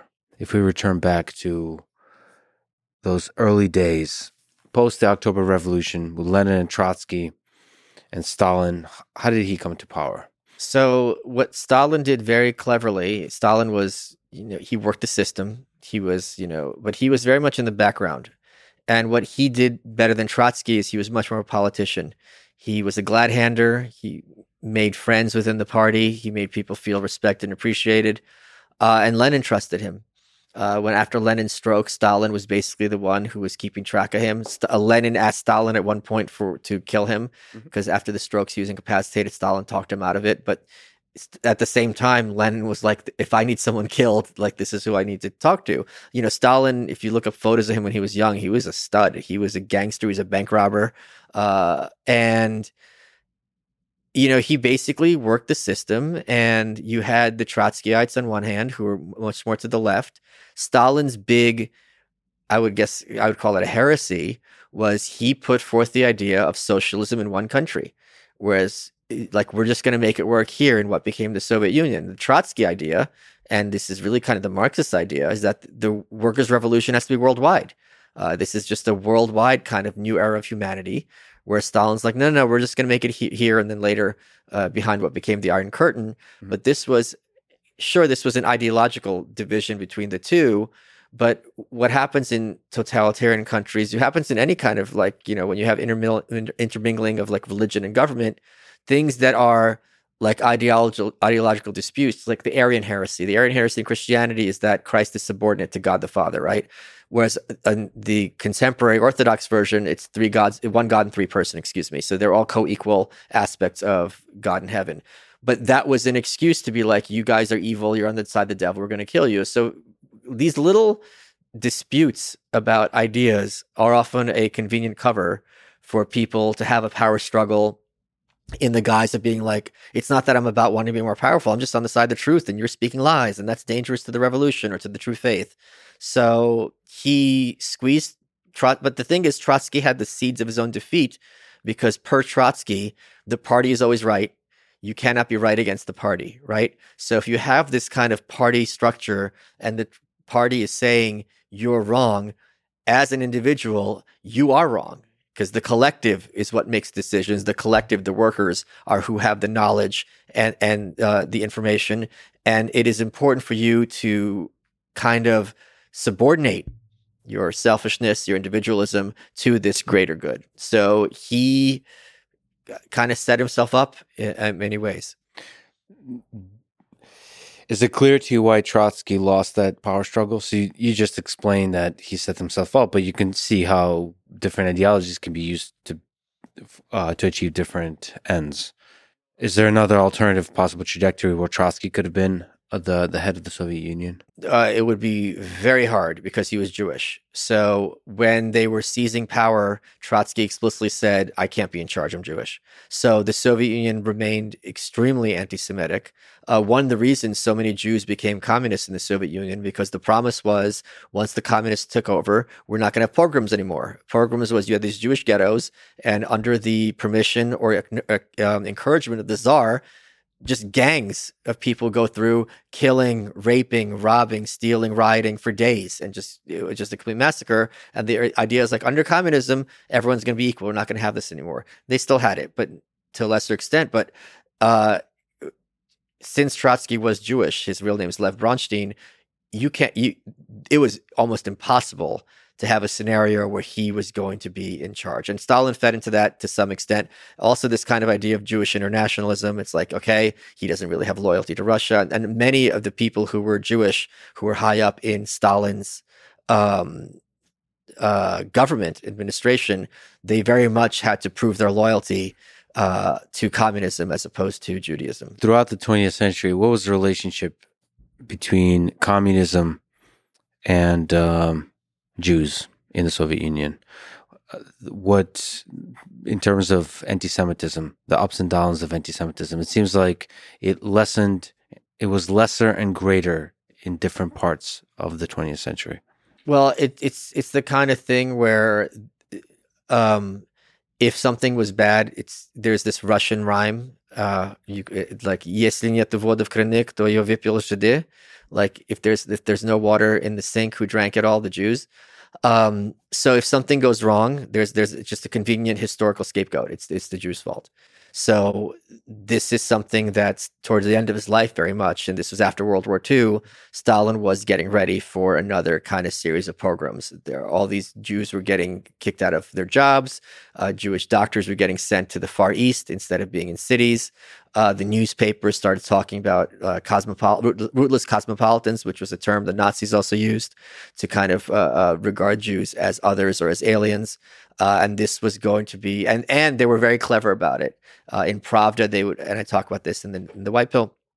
In Pravda, there were articles, letters to the editor. They were like, things are getting so anti-Semitic. We really should round up all the Jews and send them elsewhere for their own safety. So they were kind of setting the ground rules or the basis to have this sort of program come back. But spoiler alert, Stalin dies, and immediately all of this gets reversed, and the new administration rehabilitates the doctors who were accused of trying to hurt him and all this other sort of thing. What is it about the scapegoats in society? Are we always going to be looking for scapegoats? What do you learn from human nature that this seems to keep happening? I think there's a book called The Nurture Assumption, and I discussed this in The New Right. And what the author learned is that humans define themselves by opposition. So if you have a group of people and it's kids and adults, the kids will see themselves as kids because we're as opposed to adults. If the adults leave, the kids see themselves as boys and girls because I'm not a girl, I'm a boy. I'm not a boy, I'm a girl. So they divide. So this idea, which is a very lefty idea, that human beings naturally all get along is not accurate. And the best example of this is look after 9/11. Look where there's a war. Nothing unites a population. It's not like when times are thriving that everyone's all working together. When things are bad and there's an enemy, it's the Japanese are Pearl Harbor, it's Al Qaeda. That's when everyone really comes together because now we have someone to be against. So there will always be someone has to be the out group, and we have to be the in group as opposed to them. But there's a viciousness to the actions you take to the towards the out group that varies throughout history. Yes. Some, like the degree of viciousness can cross the line towards like atrocities, towards genocide. Right. And that's the question of why does it sometimes do that? Why does it sometimes cross into genocide? I understand it's a useful thing to have the other to blame in this world, especially when times are rough. But why does that sometimes lead to sort of action that says, I'm going to murder, I'm going to torture the other? I think the question really is why sometimes it doesn't. Right. And one of the things I learned when I was doing the New Right is a lot of the Nazis, using that term loosely speaking, neo-Nazis, they make the point that like, oh, when the Holocaust happened, it really wasn't that big of a deal. And that only became a big deal in the decades later. And this just shows the power of Jewish influence. And I'm like, this to me is a great thing. It's a great thing that we sat down pretty recently, historically, and we're like, wait a minute, guys, when we have a war or we have conquest, you don't have to just start killing everyone. Like this is something that's bad and wrong. And certainly in the last 60 years, 70 years, this is something that people have come to take for granted. But that wasn't the case before. It would always be, or not always, but often, if you conquer, you just go wild and just start slaughtering masses of people. It's who's the guy from Harvard? And he Steven Pinker. Steven Pinker. I'm sorry, I forgot his name. So he just talks about like, we know this is one of the reasons also why there was so much skepticism when the Holocaust started, because this was regarded as something that was barbaric. This is from the Middle Ages, from the biblical times. We don't do this anymore. We're civilized now. So genocide is historically the norm. I think it's also harder to pull it off emotionally when you have the visuals and when you have the audio and when you have the voices of the people being slaughtered. We don't know, if this was 2,000 years ago and people, in the Bible, they go kill this group, go kill that group. We don't have their names. We don't have the visuals. We don't have anything. But when you see someone being like, there's a book about, I think, the Rwandan genocide, and the title is, "We regret to inform you that tomorrow we will be executed with all of our families," like a telegram. And like when you get a telegram like this, it's very different than reading some history book about, the Assyrians killed the Phoenicians. It's like, I don't know who this is. I don't know who that is. Right. So I think this is something that has changed very recently. There was this kind of interesting moment just that speaks to the way technology has liberated people from violence.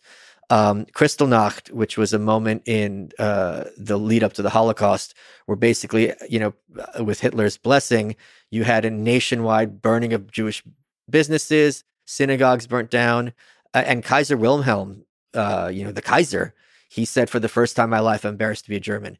But that was a moment where worldwide, even plenty of people who did not think very highly of Jewish people were like, this is a wrap.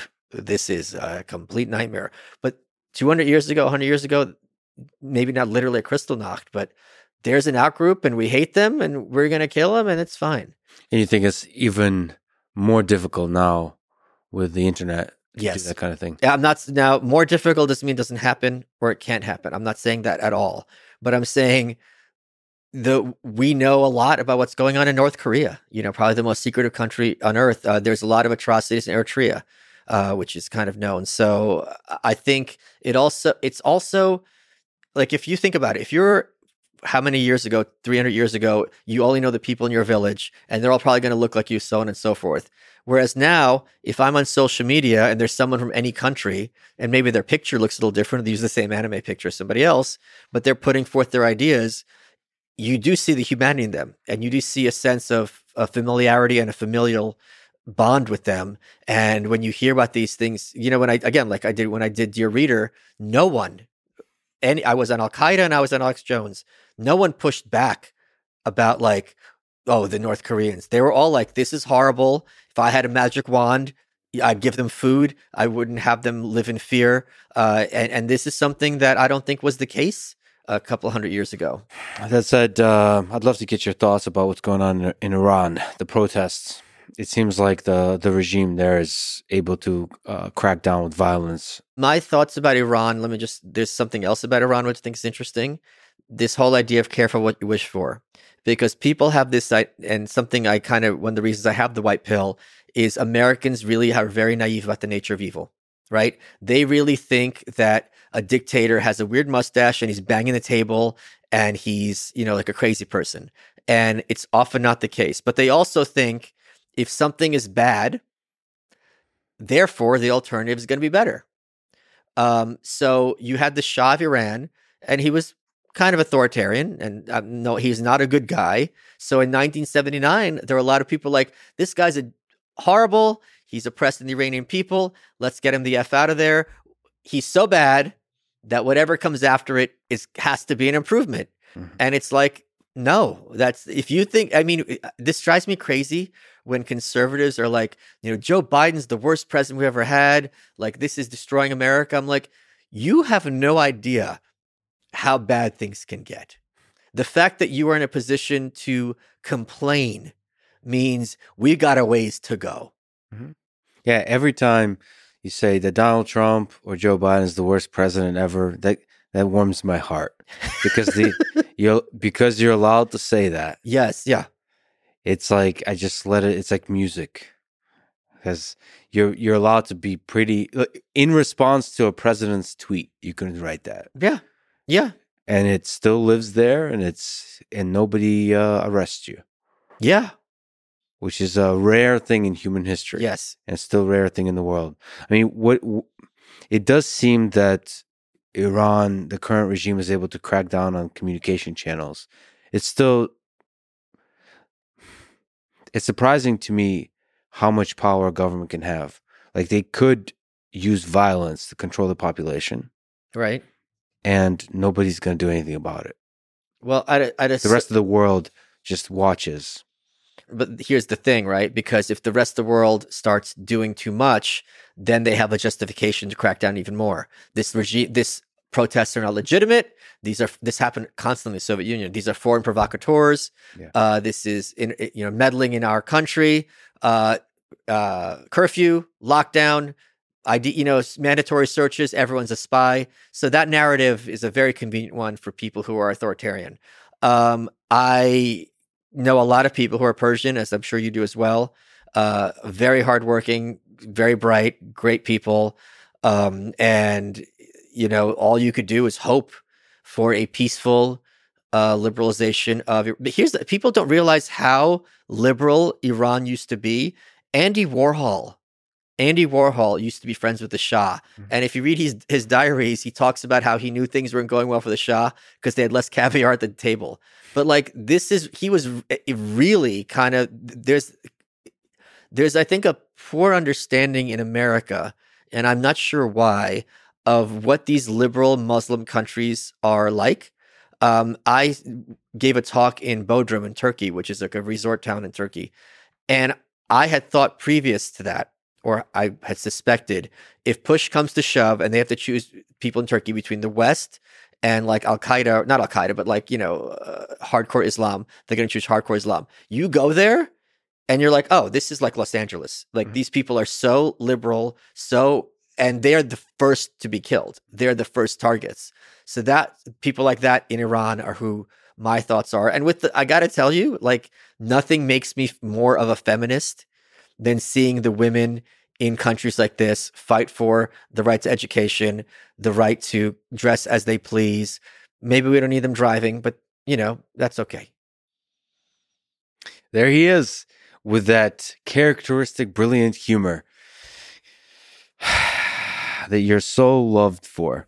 I should probably be banned for on Twitter. I'm doing my best. Every time you tweet, I just report. Please stop this man. Okay. You don't have a script to just exactly. Well, actually, funny enough, I do. but I don't abuse my power.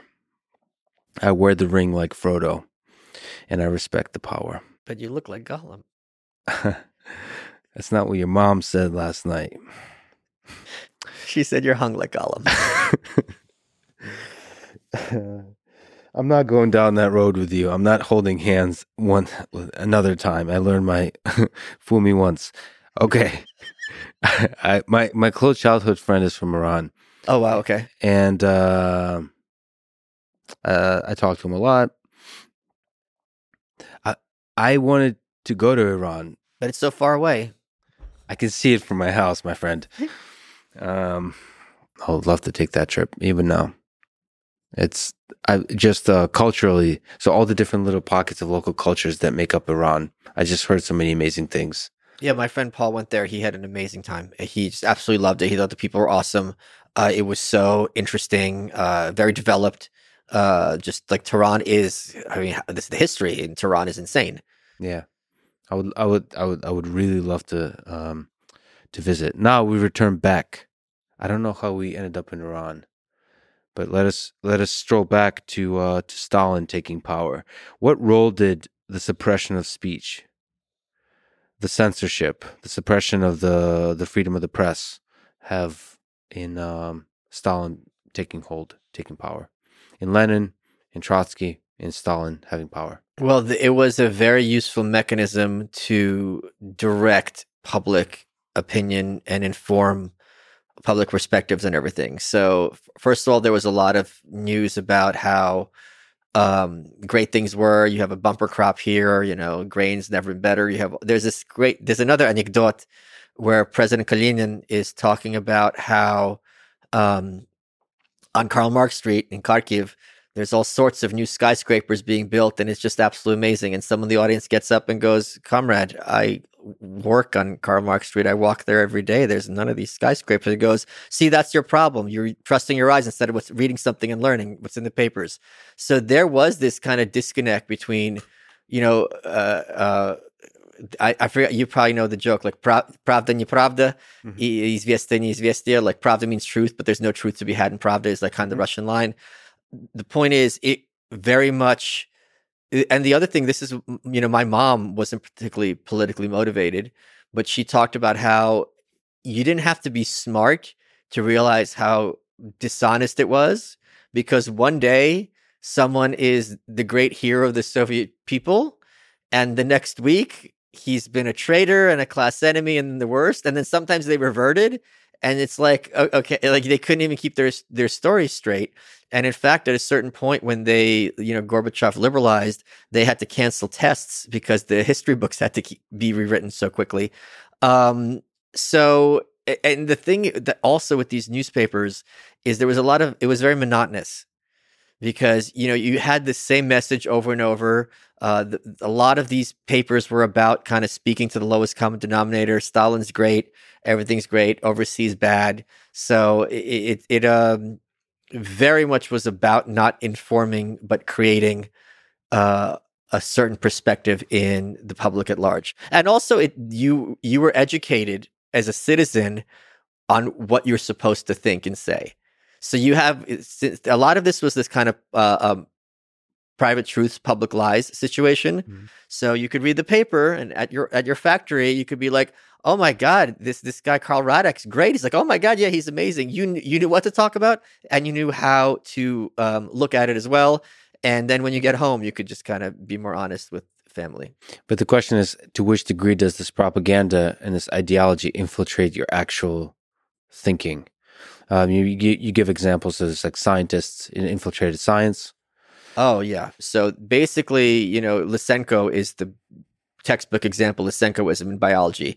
So because Marxism is materialist, they didn't like the idea that genes pass on, from one generation to the next. So Lysenkoism kind of was a rejection of Mendel and that kind of genetics.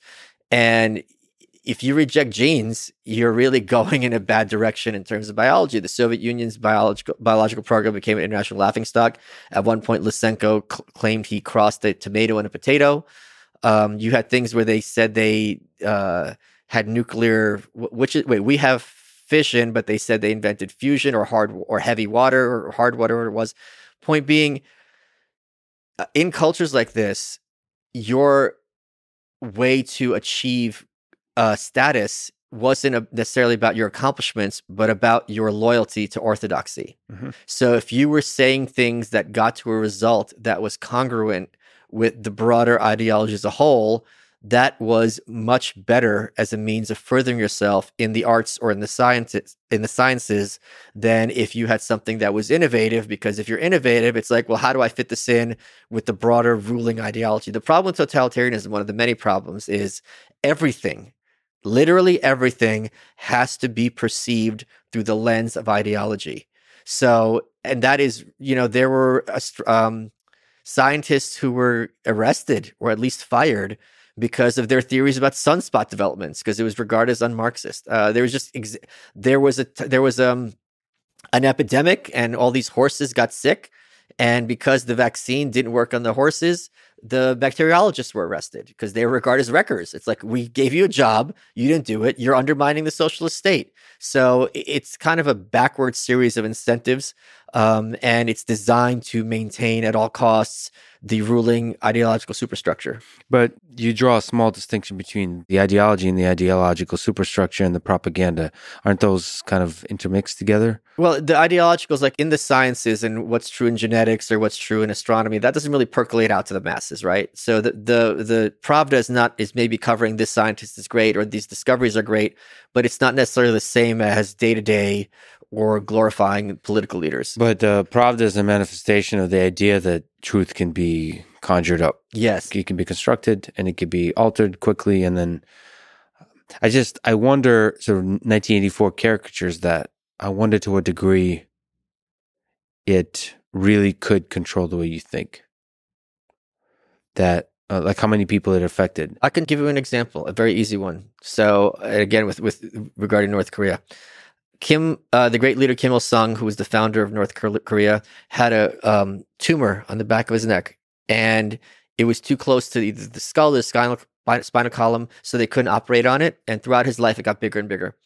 And I got mixed messages in my research about whether North Koreans knew about it, because they always photographed him from this angle.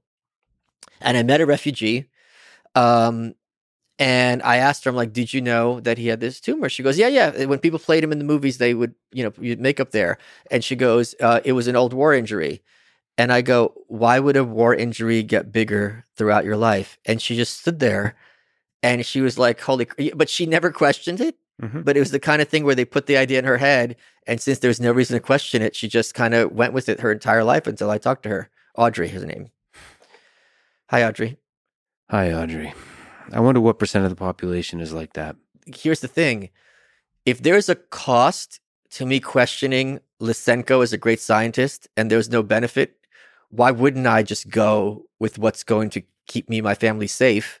But I also mean just the psychological. There might be a very local psychological cost. So not a cost you go to jail, but a cost like you're going to kind of ruin the conversation by bringing it up. Kind of like, yeah. I'm just trying to. It's like Debbie Downer, right? Wah, yeah. Wah. Yeah. But there's also the whole metaphor of like there's two fish in the river. One says, man, the water's really great today. And the other one goes, what's water? Yeah. Like a friend of mine, Adriana, her mom came to the West and they went to a supermarket and the mom just in front of all the Fanta, so just crying. Mm-hmm. And she's like, what's going on? She goes, they told us we had more food than you. And when something is, you can underthink this story. Oh, this guy's an enemy of the people and he was just a hero. He just offended someone. This is bullshit. It's almost impossible psychologically to think I'm living in the Truman Show and that everything in the media is not just wrong, but a carefully constructed narrative and a lie. Like what, they're never going to tell the truth, and how like what? Like you, and even if you do understand that, how would you even read between the lines to deduce what the truth is? Yeah, must have been a strange experience. There's stories of soldiers, the Red Army soldiers throughout World War II, as they go to different countries, even Romania, but in Europe, to understand that people live much better than the soldiers did back in the Soviet Union. And that's why a lot of times when they went back, Stalin had them killed because they saw too much or sent to the camps. So just to linger on this idea of free speech. So there's constant discussion about free speech in this modern debate about social media and all that kind of stuff. What's your take on it? Grounding it not in some kind of shallow discussion of free speech we have today, but more in the context of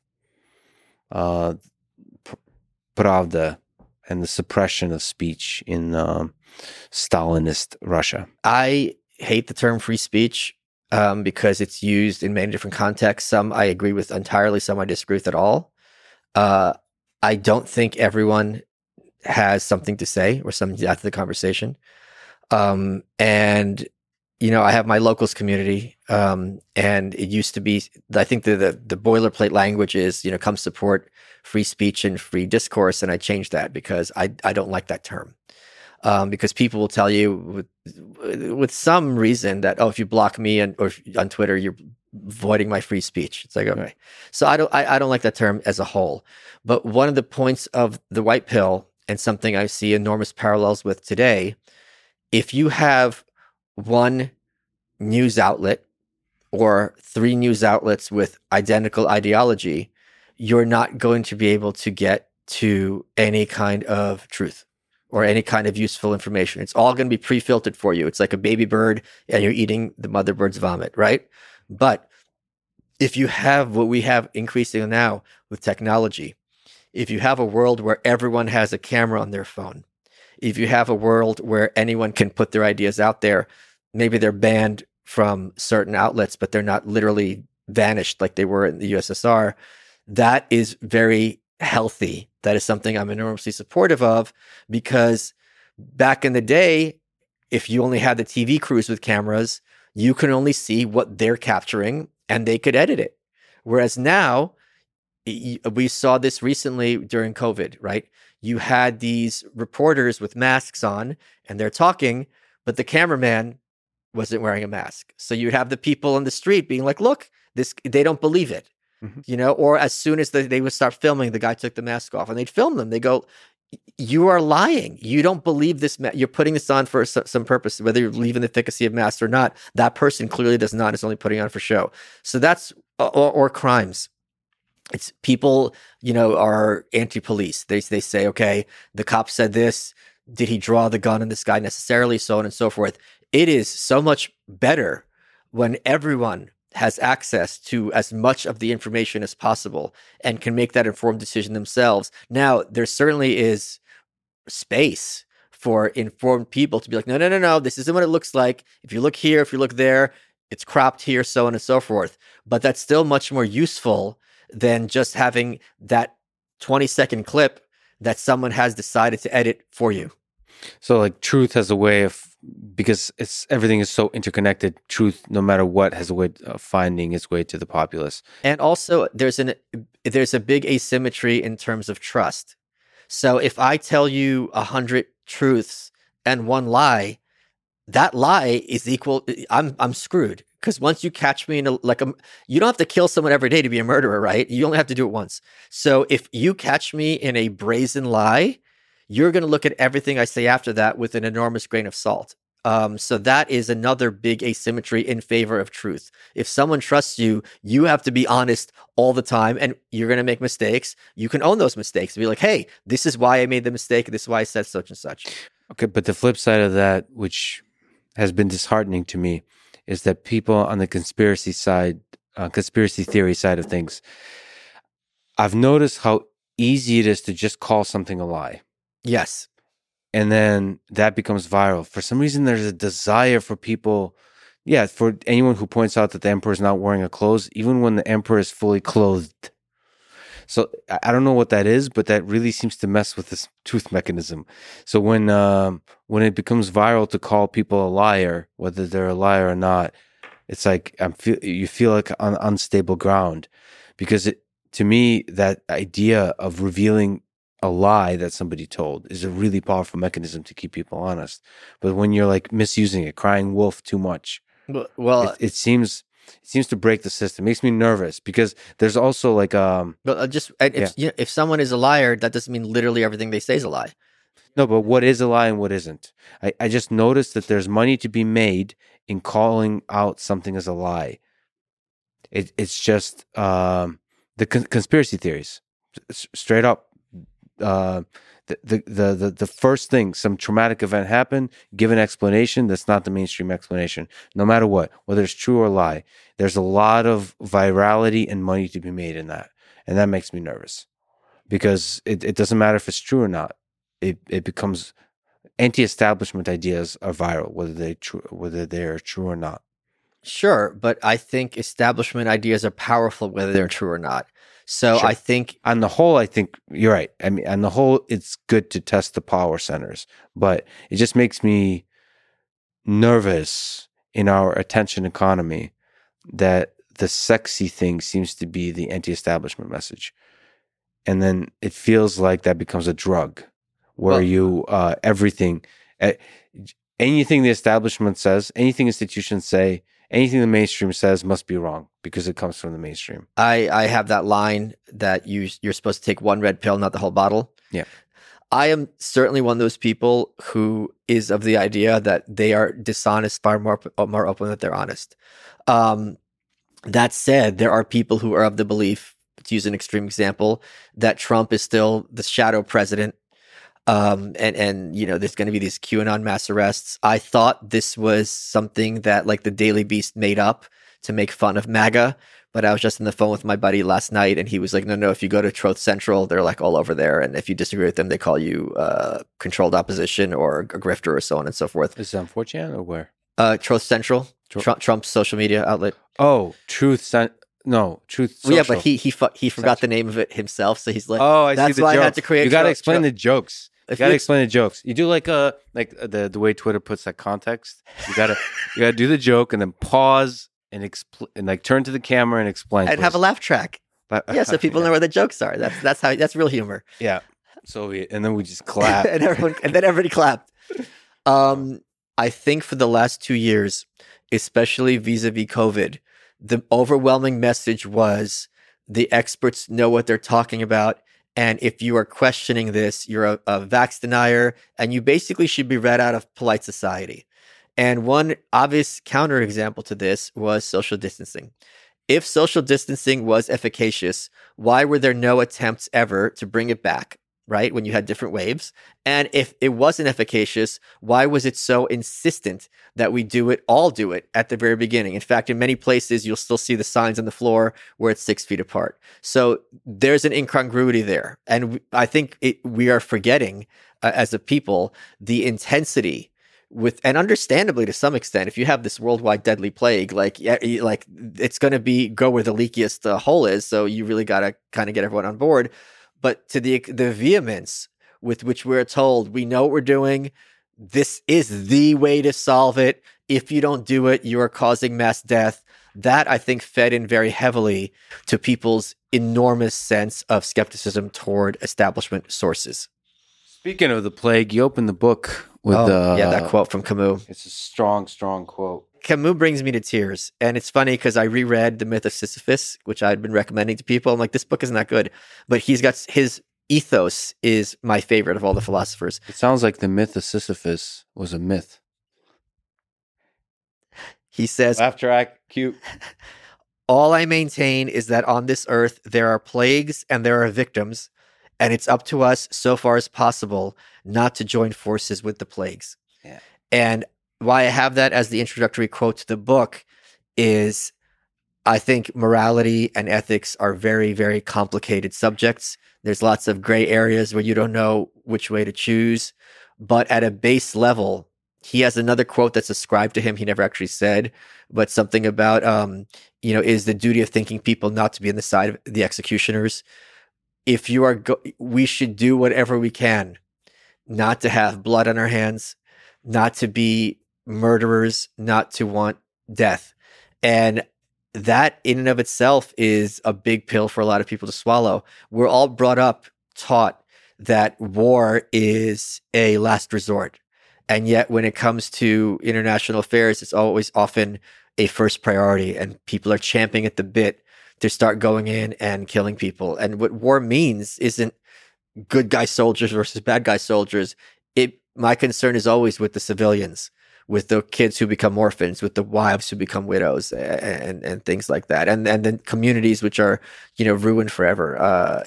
So I love that quote of his. I think the book started, it was going to be a recontextualization of Camus' thought. I was going to rip off my old buddy Ryan Holiday, what he did with the Stoics, and do about Camus. And then when I started rereading Camus, I'm like, I've read more into him than is really there. And then it went a whole other direction.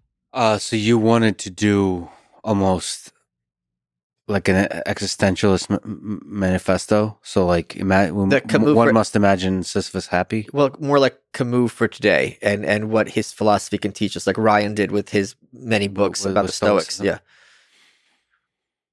And it was going to be called The Point of Tears. Live to the point of tears? Yes, but the title was going to be The Point of Tears. No, I know, but that from that what line. Man must That's live a good line, right? Yeah, he has so many good lines. Yeah. Maybe it's not probably shitty in bed though, right? Well, no, he was a big Lothario. He was probably What's pretty Lothario good. mean? He got around. What? What percent of the audience of humans on Earth do you think know the word Lothario? What percent of them have a computer? Look it up. Lothario. It's not some weird term. Lothario. Lothario. Lothario. Lothario. A man who behaves selfishly and irresponsibly in his sexual relationships with women. They're seduced by a handsome, in quotes, Lothario who gains control of their financial affairs. Oh, I didn't think, I always thought of it as more as just someone who's like a stud. Like a player, but no. Yeah, player, yeah. There's a malevolent. Oh, I didn't realize that. Okay, well then he's selfishly. Okay, that's not him. Irresponsibly, and a man too. Although Ayn Rand would be proud, selfishly. Well, no, what's wrong with selfishness? She wouldn't like that kind of selfishness. That's exploitative. A man who behaves selfishly and irresponsibly in his sexual relationships with women. Huh. Yeah. Okay. So he was just a player. Maybe a stud. I don't think he was promiscuous particularly. Nietzsche never got laid, right? He had syphilis. He died of syphilis. Oh, like it was from prostitutes. Was it? Okay, possibly. Yeah. No, you're asking me like I knew the guy. I heard it's from. He never had a deep, loving, fulfilling relationship. He had a very skewed understanding on the way he wrote about women. Although somebody wrote to me and said that's a mischaracterization. That he was actually very respectful of women. Yeah, but he had that line, if you're going before women, bring a whip. Wasn't that him or was that Schopenhauer? If I were to quote you from your Twitter, yeah, I think I could make a very convincing argument that you're sexist, racist, and probably a Nazi. Well, I do own like some of Hitler's stuff. Exactly. I got the... I rest my case. I feel like I'm in Nuremberg. I'm going to be hung by his own tie. This isn't a tie, it's a noose.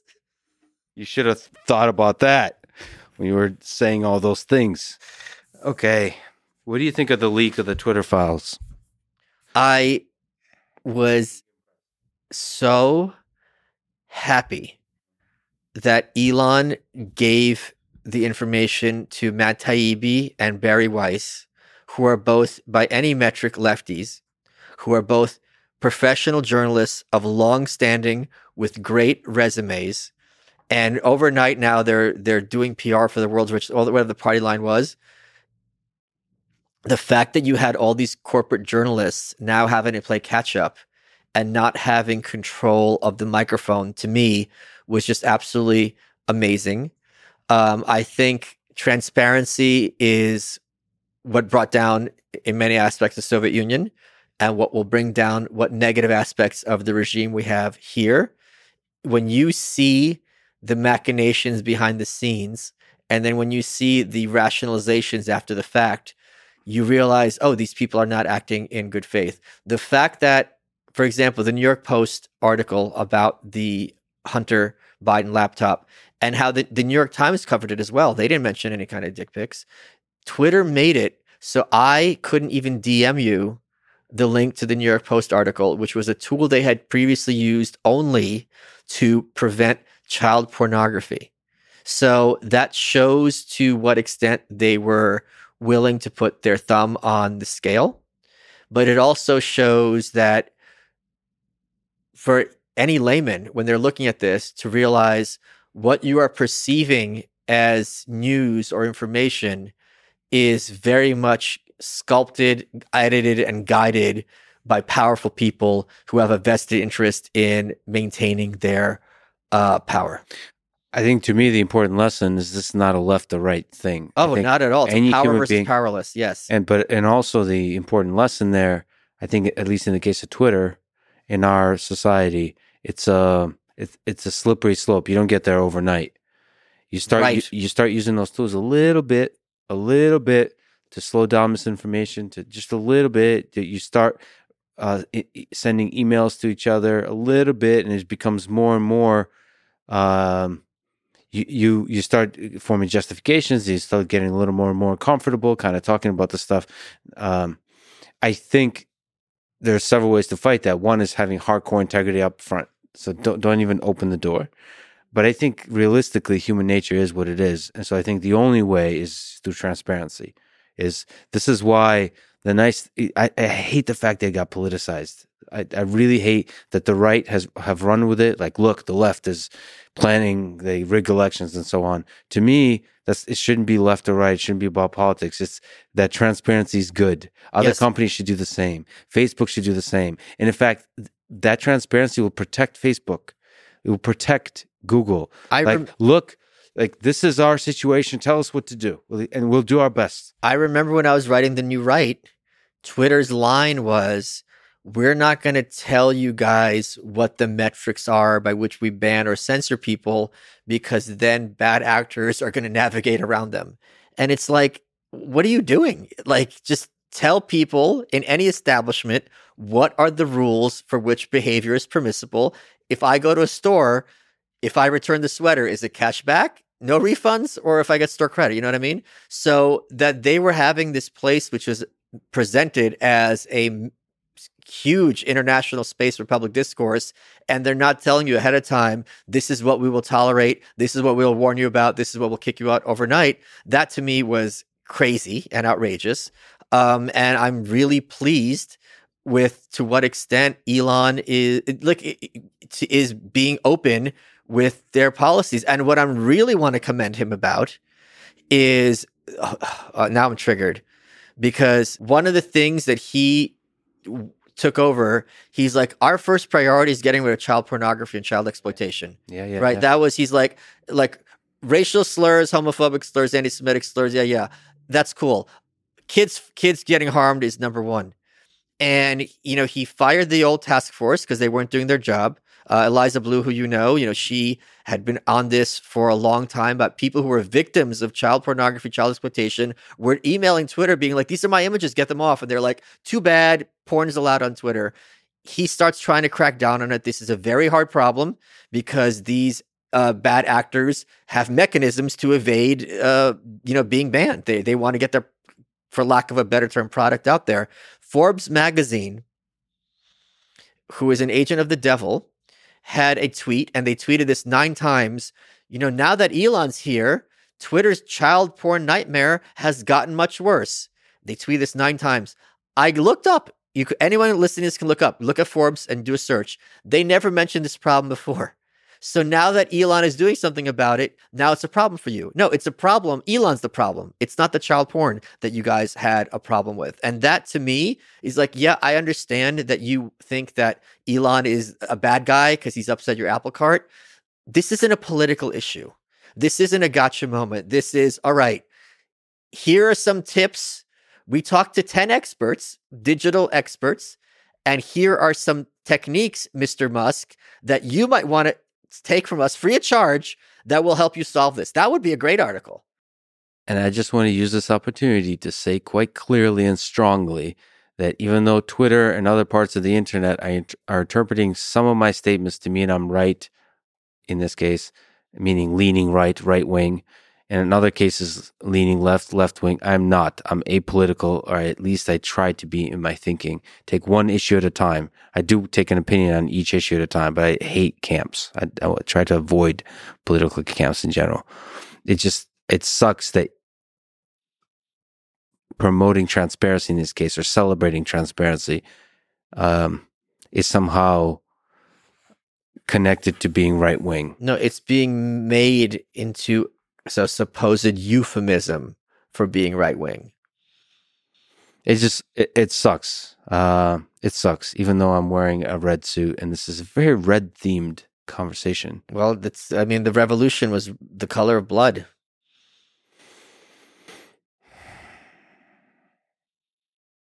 I'm just gonna let it sit on that for a second. Okay, you mentioned New York Times bestseller list. You chose to self-publish. Yes. Can we just linger on that decision? What are the pros and cons of self-publishing? The cons are it is acceptable in our current business climate or cultural climate for corporate media outlets to pretend the book doesn't exist. Yep. So basically, and there's reason for it. I can make the case to them pretty easily. If someone's doing it themselves, who is this guy? Some crackpot writing crazy stuff from his basement, right? Mm-hmm. It's a little different, I think, for me because I'm an established author. C-SPAN gave me an hour on Book TV. I'm still a crackpot, but yeah, Still a crackpot. Established. For Dear Reader, I think I was the first one to get an hour on Book TV for a book that I did myself. So there is space for that. It didn't go through a vetting process the way a book going through a corporate publisher did. So those are the minuses. The pros are I can drop it and publish it immediately. If you go through a corporate publisher, you have to wait a year. Mm-hmm. You can do what you could have the book you want instead of getting past the editor. And some editors are very, very good, and there's a whole spectrum. Some of them not so good. Some are good, some are not so good. I know the best and the real killers. All right, there's good people on both sides. Yeah, there's plenty of good people on both sides. Yeah. And I don't mean the white nationalists who I condemn totally. But the thing is, in terms of money, you get 6 times as much profit when you self-publish than when you go through a corporate publisher. The buck stops here. It's, in one of my books that I co-authored, I won't even mention the name, there is a typo and they don't care. They didn't fix it for the paperback edition. Here, since I'm going through Amazon, if there's a typo, I can fix it live and it updates. Oh yeah? Yep. You can just update it. Yeah. So that's very useful. You do like a Fight Club thing where you can insert like a dick pic in one of the pages. Okay, why do you keep texting me to send you dick pics? I didn't, talk about North Pole. Justin, you're all right. All right, I get it. I'm not the editor. I get it. North Pole. I get it. Yeah. The other advantage, just socially, is I think people are like, I found this with the Kickstarter I did for Dear Reader. People are much more excited to buy it and promote it and talk about it when they know you're doing it yourself, instead of you're getting a big check from, St. Martin's, HarperCollins, Penguin, whatever. Are you also trying to use some kind of service to get it distributed to bookstores, or are you just going to do Amazon? No, just Amazon. Yeah. And that's probably where most sales happen anyway. The vast majority, yeah. So it's not going to be in bookstores. So how difficult is the process of getting it on Amazon? So I'll tell you a funny story about how Amazon works. And because I always plan because everyone, here's another piece of advice I will give people. Mm-hmm. Your life will be a lot easier if you realize that the majority of people in every industry are bad at their jobs. Mm-hmm. Like once you have that realization, everything else makes sense and your life will be a lot easier, right? So when I did the Anarchist Handbook, which was a collection of essays from various anarchists throughout history, when I submitted it to Amazon, there was a lot of copyright issues because they're like, do you have the rights to this essay? Do you have the rights to this essay? I had to go back and forth with them a lot to make sure I had copyright or everything was public domain. And the thing is, you forward it, you update it, you give them the information, 3 days. There's another problem, it's not 3 days, so it's weeks. The other thing with their CreateSpace program is the paperback and the ebook, the Kindle, are approved independently. Mm-hmm. So just because it's approved for one, it's not approved for the other. After I published Anarchist Handbook and it was a big success, they unrolled a hardcover edition program. So I'm like, oh, great, I'll put in hardcover. They're like, sorry, this is too similar to Murray Rothbard's Anatomy of the State, which is a pamphlet or short book that Murray Rothbard wrote. I go, wait, I have the entirety of Anatomy of the State in here. I have permission from the Mises Institute in writing, which I'm giving to you, to reprint it. And you guys already have it been published for a year as a paperback and ebook. Yep. And they're like, too bad, blocked. Yep. So it's not available as a hardcover on Amazon, even though it's available, maybe now it's going to be pulled as paperback and ebook. So with this book, I was anticipating, all right, there's going to be some whatever. The thing with how it works is you have to upload it and hit publish, and then you got to wait for the approval. Yeah. I'm like, okay, this is going to be, who knows? I just wanted to get it as fast as possible. 4 a.m., less than 24 hours, I get a notification. Congratulations, your book's available for sale. And I have to run downstairs and pull it from publication because otherwise it was out and I didn't finish editing it. Yeah. So that's the situation there. Oh, that's fascinating. But that's like powerful. That's like it's all in your hands. It's all on you. Yes. And I think the program is great. It charts just like any other book. The quality of the books is great. I am very happy with. I have no contact with them. My buddy Tucker Max, he had a company that did this, and they basically help people self-publish their own book. They did Dave Goggins' book. I think you've talked to him, haven't you? Yeah. Maybe they emailed me or something. Yeah. And he said, I have done dozens, maybe hundreds of books with them. I have never been able to get someone on the phone. So I don't know what's going on over there, but guys, if you want to reach out to me, please call me. It's Michael at lexfriedman.com. Friedman is spelled wrong. Yeah. If you ever have any complaints, please just at me at Twitter about Michael. No. Why do you think so few established authors self-publish? I mean, why? It seems like it makes perfect sense in this modern society to be able to, when you finish the book, to publish it within a few days, a few weeks. I think I talked to Jordan Peterson about this at length, and Michaela, his daughter, who I'm also good friends with. She's actually named after Gorbachev, who's the big hero of this book. Also a friend? Mikhail, I was in talks to interview Gorbachev, and then COVID hit. And that's one of the big regrets of my life that I didn't get. I think if I met him, I would be on my knees, literally kissing his feet, crying, because of one of the big points of the White Pill is there were so many moments when they were calling him up, send in the tanks. We want another Tiananmen Square, and he's like, "Fuck you." So when you have anyone who has the capacity to murder thousands of people and chooses to withhold that power, like all I could do is applaud. He resisted the cynicism. Yes. Wait, so the authors, why don't they publish the books? I think they're still in the, how like there's this whole idea about how if you're a movie actor, you don't go on TV because that like kind of ruins your brand. Mm-hmm. So, and that's kind of going away. There's a lot of shows where the lead is now like a former movie actor, and this is kind of like a big thing. Like Matthew McConaughey, he had a TV show on HBO, I believe. So I think there's this kind of like, wait a minute, what's that? I didn't hear what he said. I said, all right. Is it all right? All right, all right. Matthew McConaughey, all right. I don't know what that is. Sorry. I'll explain it. Look at the context below. Okay. So I think for them, it might be a loss of credibility to some extent, but B, their agent, whose job is to sell them and get a big advance, wouldn't be encouraged them to self-publish because their agent, so I don't think it's percolated to powerful people yet how feasible this is and how profitable it is. Yeah. And how they'll still be able to reach their audience. And I feel if Anarchist Handbook wasn't such a gigantic success, I would be much more nervous about the White Pill. But the fact that it was, and that I saw it from start to finish, and I know the ins and outs, now I'm like, what are you guys bringing to the table besides taking a year of my time and introducing edits that I would not otherwise agree with? I think for some people, a book is a sort of beacon of reputation. So yes. So it's really important to there's somehow not as much reputation associated with a self-published book unless it's successful. Yes. And then like its success outshines the actual, however it was published. I guess David Goggins self-published his book. Because it used to be you self-publish when you can't get a book deal. So it's like an admission of failure.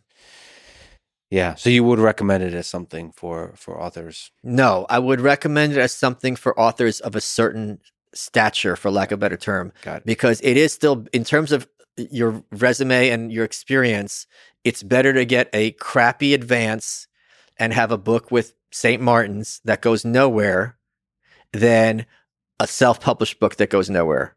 So the other thing is you have to make sure you have enough of an audience that you can move some copies. What about OnlyFans? Would you recommend authors? How much money do you think you and I could make if we did like bathtub scenes in OnlyFans? Not just chilling, just reading like Animal Farm, just like while sitting in the bathroom. Bestiality. I don't know. Okay, Snowflake. Snowball. Sorry, Snowball. Okay, Snowball.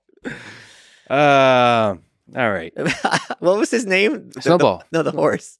Boxer. I'm hung like a boxer. I will. I will work harder. Yeah, that guy. I think about that guy a lot. Boxer. Yeah, his motto was "I will work harder." Anything that happens, so like the pigs would take advantage, and his response to everything, he was inspiring to me because he never gave in to the cynicism. Right, and they killed him. Yeah. Spoiler. Sorry.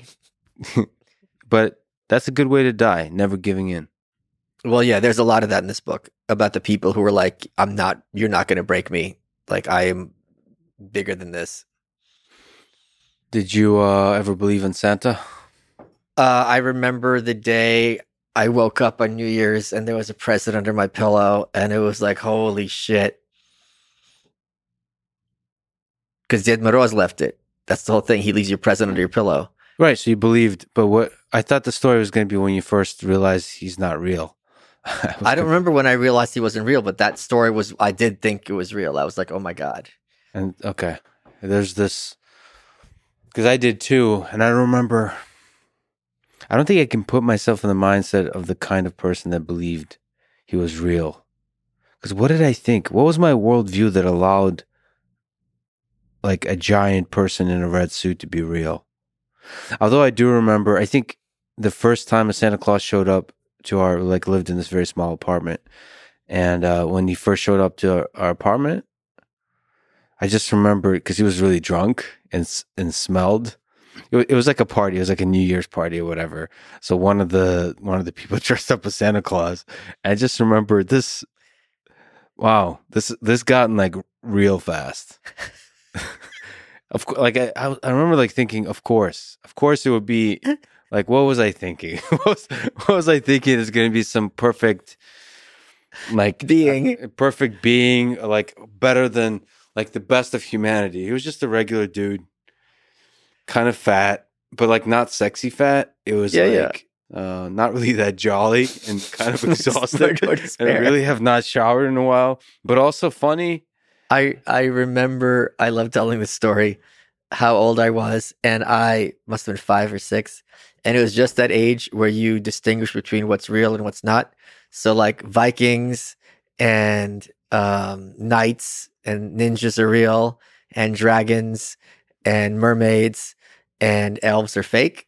And I was on the corner of Shore Parkway right before the park in Bensonhurst in Brooklyn, and around the corner wearing a denim vest was a little person, a dwarf. And I saw him and I was like, all right, back to the drawing board. Like, I don't know what's real or not anymore because I just saw a dwarf. So I don't know what's going on. And since then, given your relationship with Alex Jones, you've continued the journey of not knowing what's real or not. That's correct. All right, let's talk about the next steps. After Stalin took power, he started to actually implementing some of the policies in this idea of collectivization. Yeah.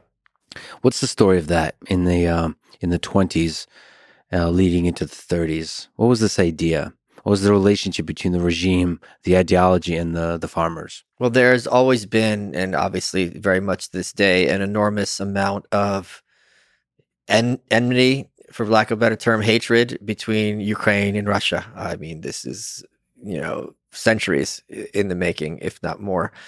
And the Ukraine now, but at the time, I'm speaking of the region, is and still is the breadbasket of Europe. It was very fertile lands. This is where the food comes from. And this was a issue also for Lenin, as I discuss in the book, because when you had famines there, you have famines throughout what later became the Soviet Union. And the problem is this happened in North Korea as well in the 90s. When they don't have food, if you let in foreigners and feed your people, all of a sudden you as the government are either superfluous or downright, deleterious to their well-being, and that's a threat to your power. So Lenin led in an American organization, the early 1920s, which was actually headed by Herbert Hoover, of all people.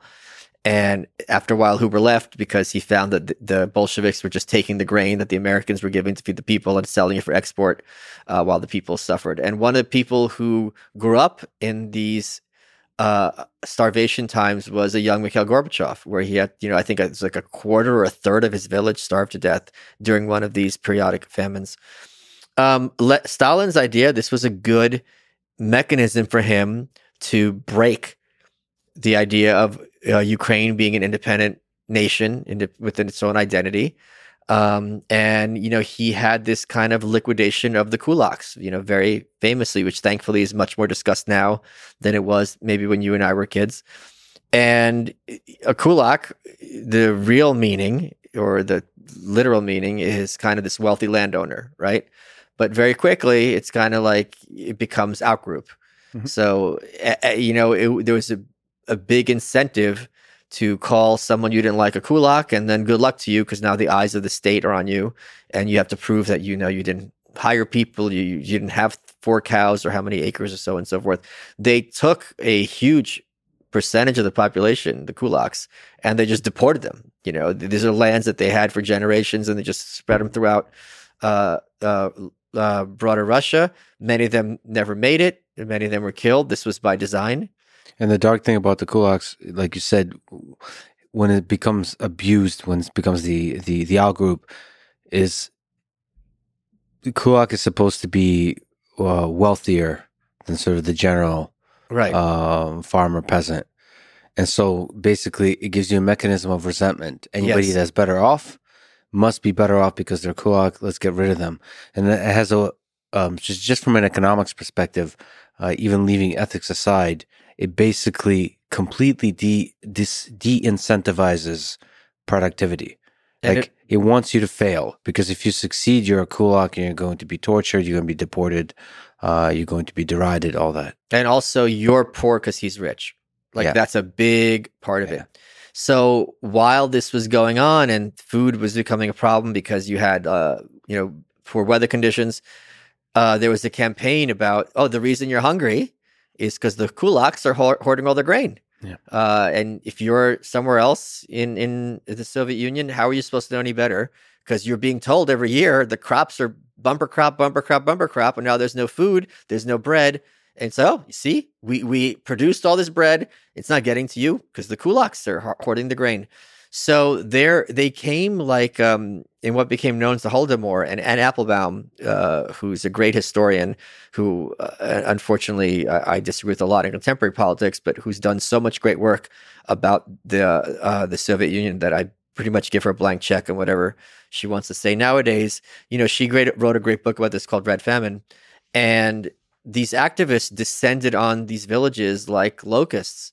And their job was to requisition as much food as possible. And they would come back, at all hours of the night to make sure you weren't hiding food. And this is what was so pernicious about it. Your own body would betray you. They could look at you and see that you're not losing weight. You've got those chubby cheeks. That means you have food. And that's the government's food.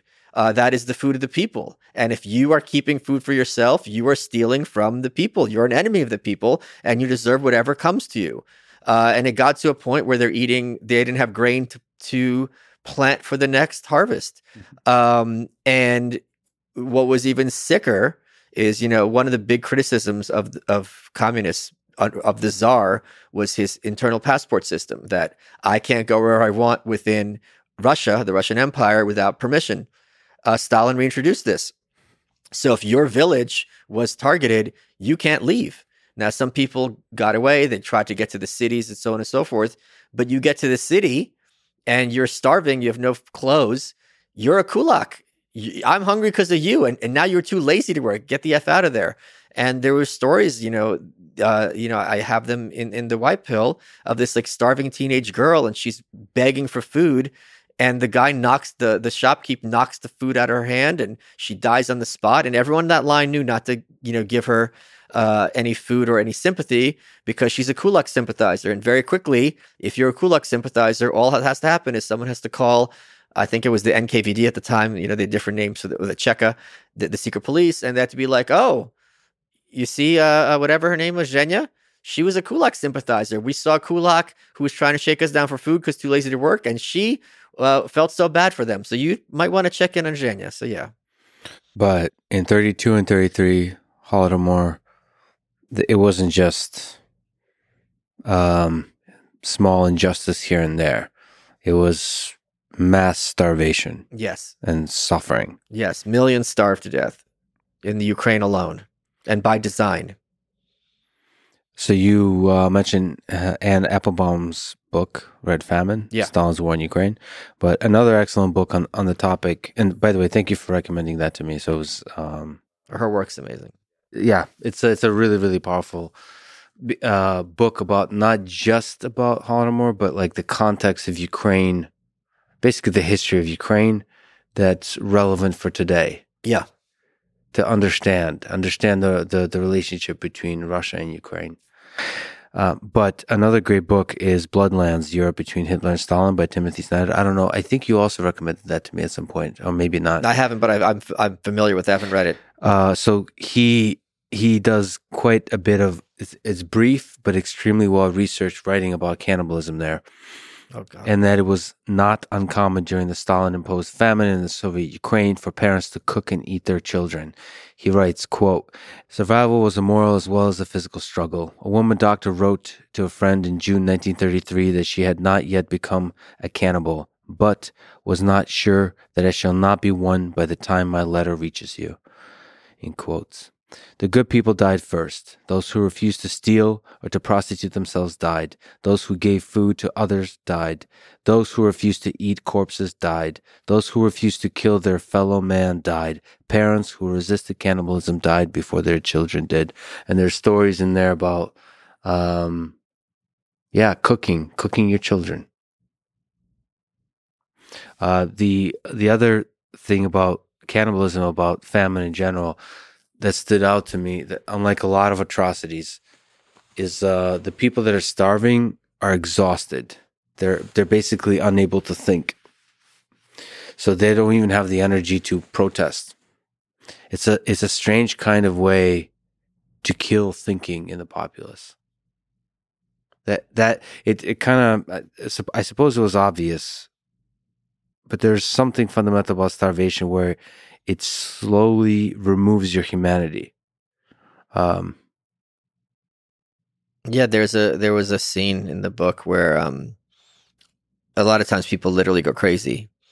And there's a scene where a mom at some train station was nursing her kid, and she was, going mad from hunger, and she just starts beating the crap out of her baby and kicking it, and then she just reverts to normal like nothing had happened.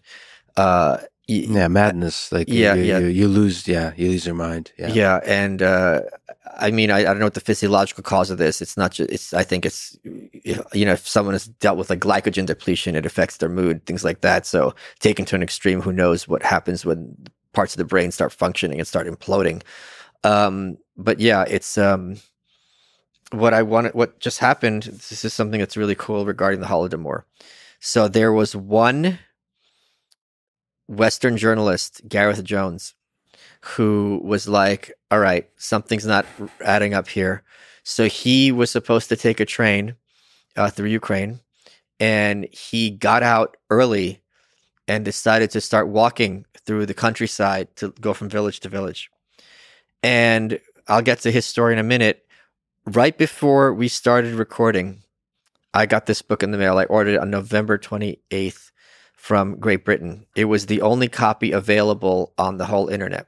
It's called Experiences in Russia in 1931. It is anonymous, and it's Gareth Jones wrote the introduction. It was published by the Alton Press in Pittsburgh. It was self-published, and it just says forward. It just says by the author.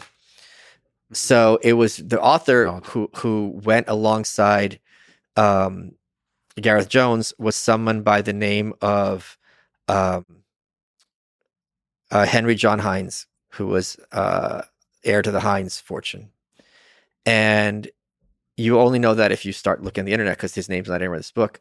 Well, I opened this book up right when I got it, right before we're taping, and it's signed by him. And it took me a second. I'm like, wait a minute, who's this signed by? And it's H.J. Heinz, because his name was Jack Heinz, but it was Henry John Heinz. So I'm very excited that I had this little miracle in the mail. But Christmas miracle. It's a Christmas miracle. They traveled together? They traveled together. So this book's a diary of their travels. Why do you think so few journalists was able to do what he did? So there were several reasons. First of all, if you were a Western journalist in the Soviet Union, you were under very strict circumstances. First of all, you could be deported at any time. There was no pretense that you have a right to be a journalist especially as a representative of a capitalist, by which they meant Western paper. Second, it was a complete nightmare getting your articles filed, because you had a censor that you had to go through, and the censor's job, whose life depended on it, was to make sure that your story was advantageous to the Soviet Union, or at least neutral. And they had all sorts of techniques. They spied on you all the time. They followed you around because, you're a foreigner. But also that censor had to answer to somebody. So all the censor has to do is be like, look, I'm having trouble with my supervisor.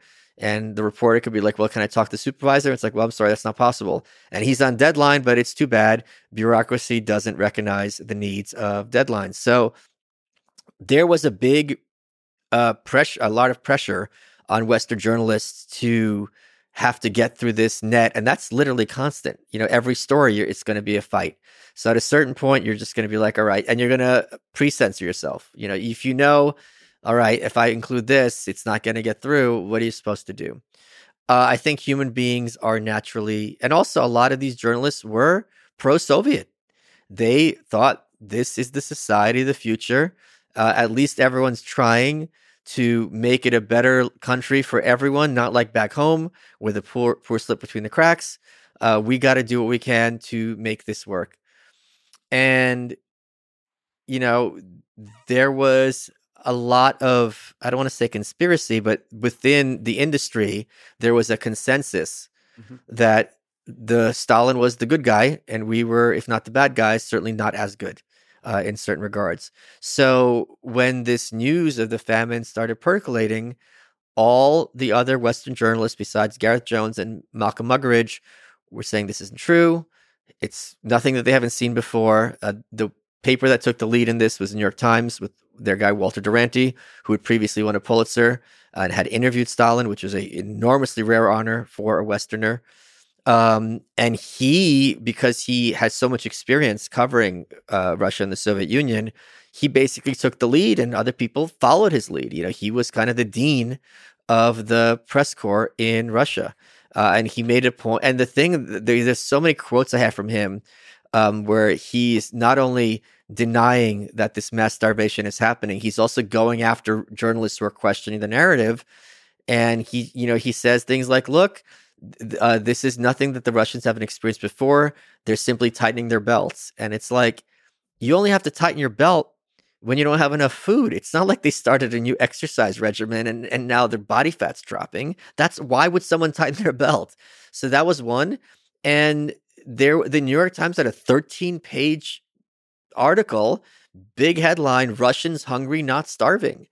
And he went after Jones. He went after Muggeridge, I believe. No, he did go after Muggeridge. But the point being that this is just propaganda from people who want the Soviet Union to fail.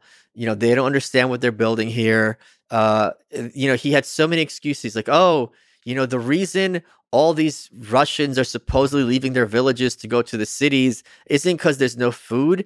It's because they're nomadic. It's tradition. They go from town to town looking for new experiences. And it's just, at a certain point, and I think it was 1941, where he was eventually like, or 51 rather, I don't remember. He was like, I guess I was kind of wrong. And it's like, he's like, any journalist worth his salt can admit when he's wrong. And it's like, well, were you worth your salt? Because he explicitly said there's no point in sending out journalists to look for themselves. I've been through the countryside and everyone's fine. And it's just that the loudest people are making noise, whereas everyone else is doing the work and trying to, and this isn't about famine, but it's about Westerners skeptical about collectivization, which is just simply a new way of farming. And yeah, it was a new way of farming, and the results were by design and also accidentally absolutely catastrophic. How hard was it to see the truth at that time, do you think? Do you think that was a mistake that's understandable to make as a journalist? If my job as a journalist, I have two bosses if I'm in Moscow. I've got my reporter in New York or London or whatever, but I've got my censor here, and he is making sure I have a house, an apartment. Yeah. He makes sure I have food. He makes sure I have access to dignitaries. He's my lifeline. If I piss him off, I'm on the next plane out of town. So is that enough? Is that enough to slowly suffocate the integrity of a journalist? I don't think it was slow at all, and it was clearly enough. And because what are they going to do? I disagree with that. I disagree. Okay. I think the failure of integrity has to come from the New York on the American side. That it's just the flock of fish or whatever that all move in the same narrative. Right. I think journalists would like to be the kind of people that have integrity. So if they are conscious of sacrificing their own integrity, they wouldn't do it. If they're conscious of an act that's doing it, they wouldn't do it. So it has to happen like a lobster slowly boiling. No, I think it happens when everyone else is. It's a Greek chorus, right? Right. It's a chorus, but that's right. So it's not about the act, but they will. I mean, I've talked to journalists where I get the sense that they will sell their soul for access. Because that's their job. Is it though? Because what journalists do, I've seen American journalists, they take a huge amount of pride for having gotten the interview, whatever that is, the Putin interview. And first of all, they're glowing with pride. It seems like they're always showing off to the other journalists back in America. So they're glowing up, like showing off, like, look, I got the access you didn't. And second thing they're doing when they show up to that interview is they ask all the questions that signal to the other journalists that we're on the same side. They ask the most generic, aggressive questions to which they know the answers. They want to basically get the access and ask the quote unquote hard hitting questions that they know will not be answered. And this is the entire machinery of it. That's modern journalism. And I suppose at that time, it was worse. They weren't even doing the hard hitting, the display of hard hitting questions. Right. Because it was PR pieces. Think about what high status that is. If I'm an American journalist in Moscow, I'm allowed in this secretive country. I'm the guy who's very privileged to have access to live in Moscow and tell Americans, which are all fascinated about this new society of the future, what it's like. And as soon as I kind of start questioning the narrative, I'm going to get kicked out and humiliated very publicly. I thought you were in Moscow. What am I supposed to say? So, Eugene Lyons was, he's one of the heroes in the book. He was a young communist, and I think it was United Press he was working for. They sent him there. And when he went there, he's like, oh, this is not what I thought it was going to be like. This is horrible. And he turned very heavily against it. But he talks about how they would write one thing and say another thing and then think another thing. And each of those steps was just more and more like kind of lying in terms of maintaining your sanity and maintaining your narrative. So you reference Anne Applebaum and say that, quote, starvation was not simply a consequence, it was the goal, and it was the law. Stalin intended to break the Ukrainians once and for all. It thus became common for villagers to spy and inform on one another. Turning in a neighbor for having a sack of grain might be the easiest and safest way to procure food for one's family. Yeah. To what degree was this the intention? To what degree did Stalin anticipate this kind of suffering as a consequence of the collectivization policy. I don't know that he intended the suffering to be a consequence of the collectivization, but it was quite apparent, and I think there's a pretty heavy consensus nowadays that his goal was very much because Ukraine, again, resented the Tsar and had this kind of very contentious relationship with Russia, which obviously very clearly remains today. I mean, the hatred of Ukrainians for Russians preceded Putin's war. I mean, this is even when I was a kid. This, I obviously don't remember it, but my parents just told me like the hatred that they had, and understandably, I mean, they're basically under foreign occupation, what they regard as foreign occupation for. So your parents talked about a hatred by Ukrainians towards Russians. Oh yes, oh yes. I certainly, having visited there this year, because of the most recent invasion in February, that hatred is nationwide and very intense. But I don't know. I think the emotions were much more complex before. But at the same time, they were under occupation before, right? And they couldn't speak Ukrainian; they had to speak Russian. So this was a thing. But because of the forced intermixing, it's a more complex story. Okay. But I mean, they weren't certainly fans. Yeah, but there's people that came from Russia that are living there, they're marrying, they're falling in love, they're working with each other. So like there is the bigger atrocity of the genocide of it, but there's also the reality of intermixing of a peoples, right? Well, sure. I mean, there's the atrocity of slavery in the United States, but then there's also a reality that there's now an intermixing of a peoples, and now they fall in love and they live after slavery is abolished. That's just the real, like after the genocide, right, proceeds a kind of generational integration that still remembers, like the suffering reverberates, but there's still it's a different culture that's created. And now I think, I mean, I have complex stories. I mean, most of my family is from Ukraine, so I have my understanding is grounded in Soviet Ukraine, but there's something in the last 30 years that's different, where now, after the collapse of the Soviet Union, there's a true, maybe renewed fight for independence, and that's a different thing. But there's also a difference, like, if I go to North Korea as an American, right, they're very friendly now. Mm-hmm. Right? They don't perceive me as part of the Yank Devils.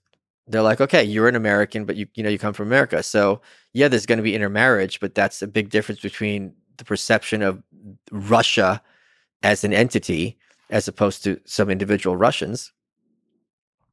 That wasn't the experience I've had talking to a lot of friends and family in Ukraine until the war started. Really? So they really didn't have this kind of low-key animosity toward Russians? No. There was a lot of factional conflict inside Ukraine. Okay. Now the whole country is united. I think there's a clarity now. The war gave a clarity that wasn't there before. No, this is, I was saying earlier, how humans define themselves by opposition. Yeah. So now that there's a war, it's like, okay, all this little stuff doesn't matter. We are all united because we have a common enemy. But there's also, as you know, there's regions and there's just groups of different people and then one of the big divides, of course, is the city versus rural. And then in the case of Ukraine, it's Eastern Ukraine and Western Ukraine. It's very difficult to know what the truth is because my personal experience is sampled. Right. I don't know how many Ukrainians I know, maybe like 30 or 40 before this trip, like 30 or 40. And then I'm close with just a handful. But then it's hard to know because you get a lot of Western press perspective and you get the Russian perspective and you get other perspectives. And it's very hard to know how much hate there is outside of this conflict. So my primary question is, and this is what I ask a lot of people when I visited Ukraine is, will you ever be able to forgive the Russians? And a lot of people said, never. So this isn't just about assuming we win, they would say. Assuming we win, we still would not ever forgive. Never forgive. And they said it in a way where like, not only us, but our children will never forgive. And it wasn't just, it wasn't just about Russia or the Russian leadership is about the Russian people. But a lot of people also said that this is our feeling currently. We understand, like you're lost in the rage of war. Yeah, because you lose so much. I mean, if you asked Americans, would you ever be friends with Germany or Japan? It'd be like, are you kidding? After Pearl Harbor? Yeah, but of course, most Americans didn't feel Pearl Harbor is different. It's a good point when it's your own land, but when imagine it wasn't just Pearl Harbor, but it was New York and Chicago and Dallas and all these cities being bombed. Yeah.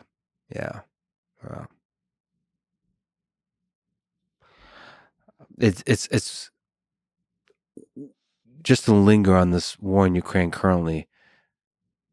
Does it break your heart to see what's going on there now, that it's on the same land as the same cities, the same stories are now like brought back to the surface, like the generational pain as it was in the time that you're writing about?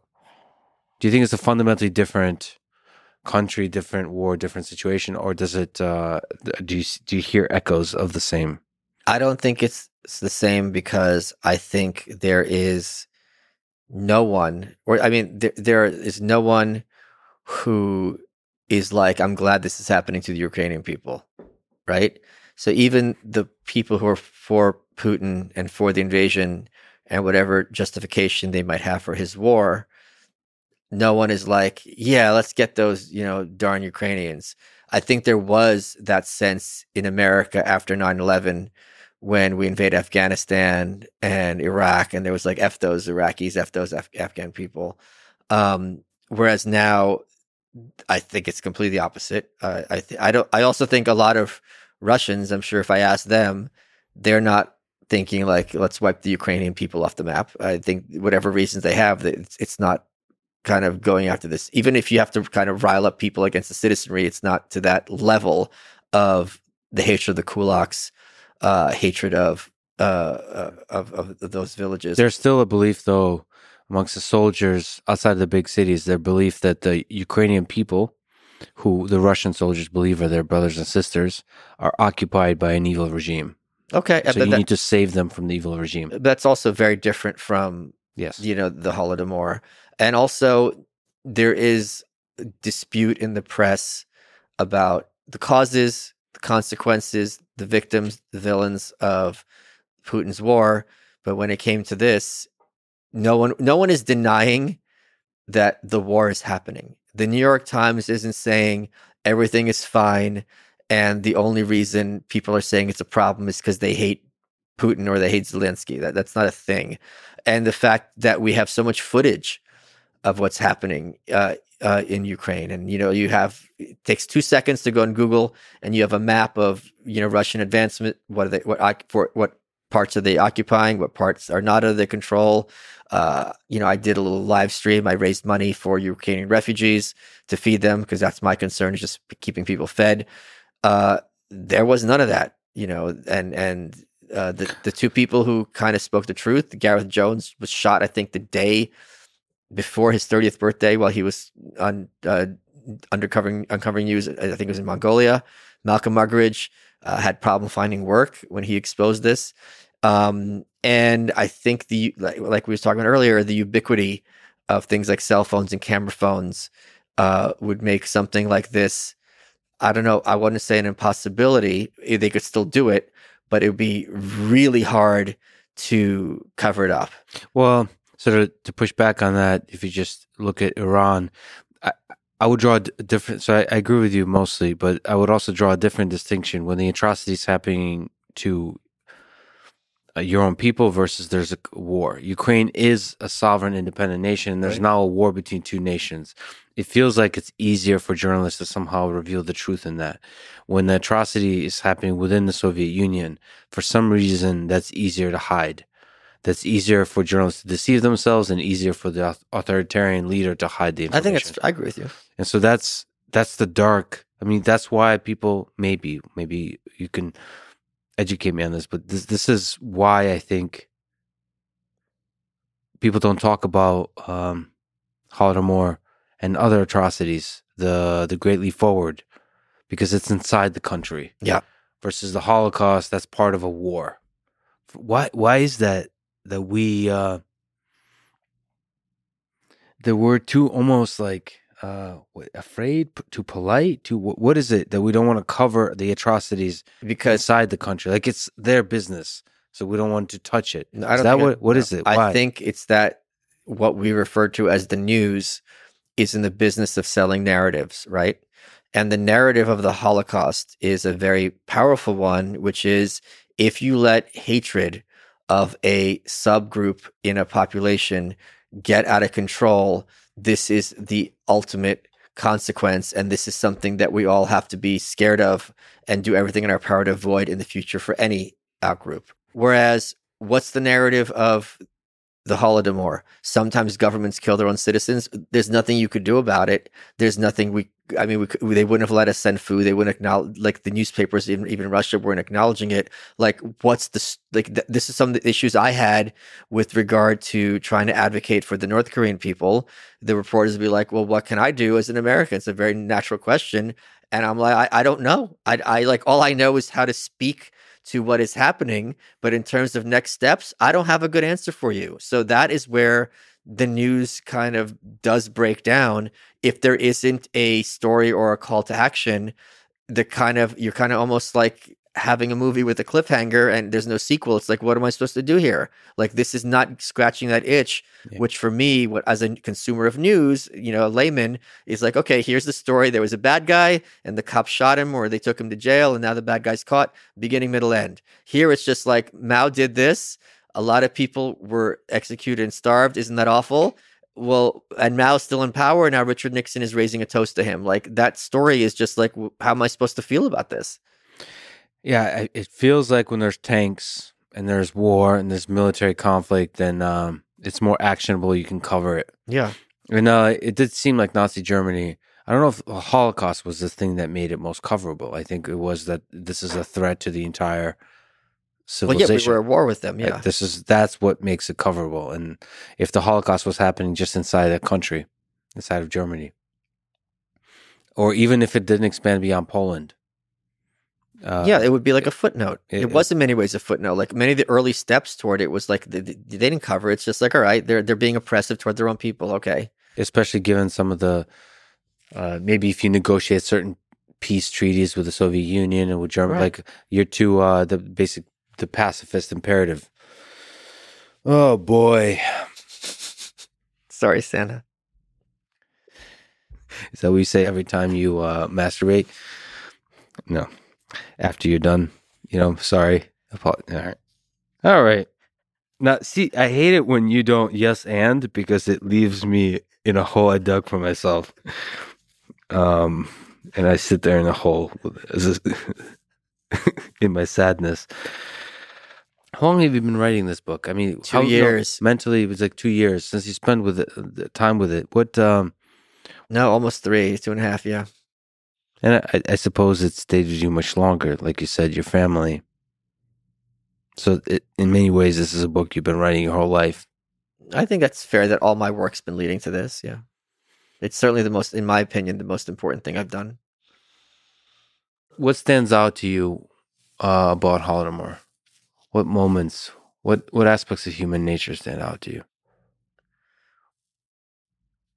I don't know. I think that story is, I don't want to say story, but I mean like that incident is, I mean, I was familiar with it before, you know what I mean? So I kind of knew about it, in part thanks to kind of the North Korean work and coming from Ukraine.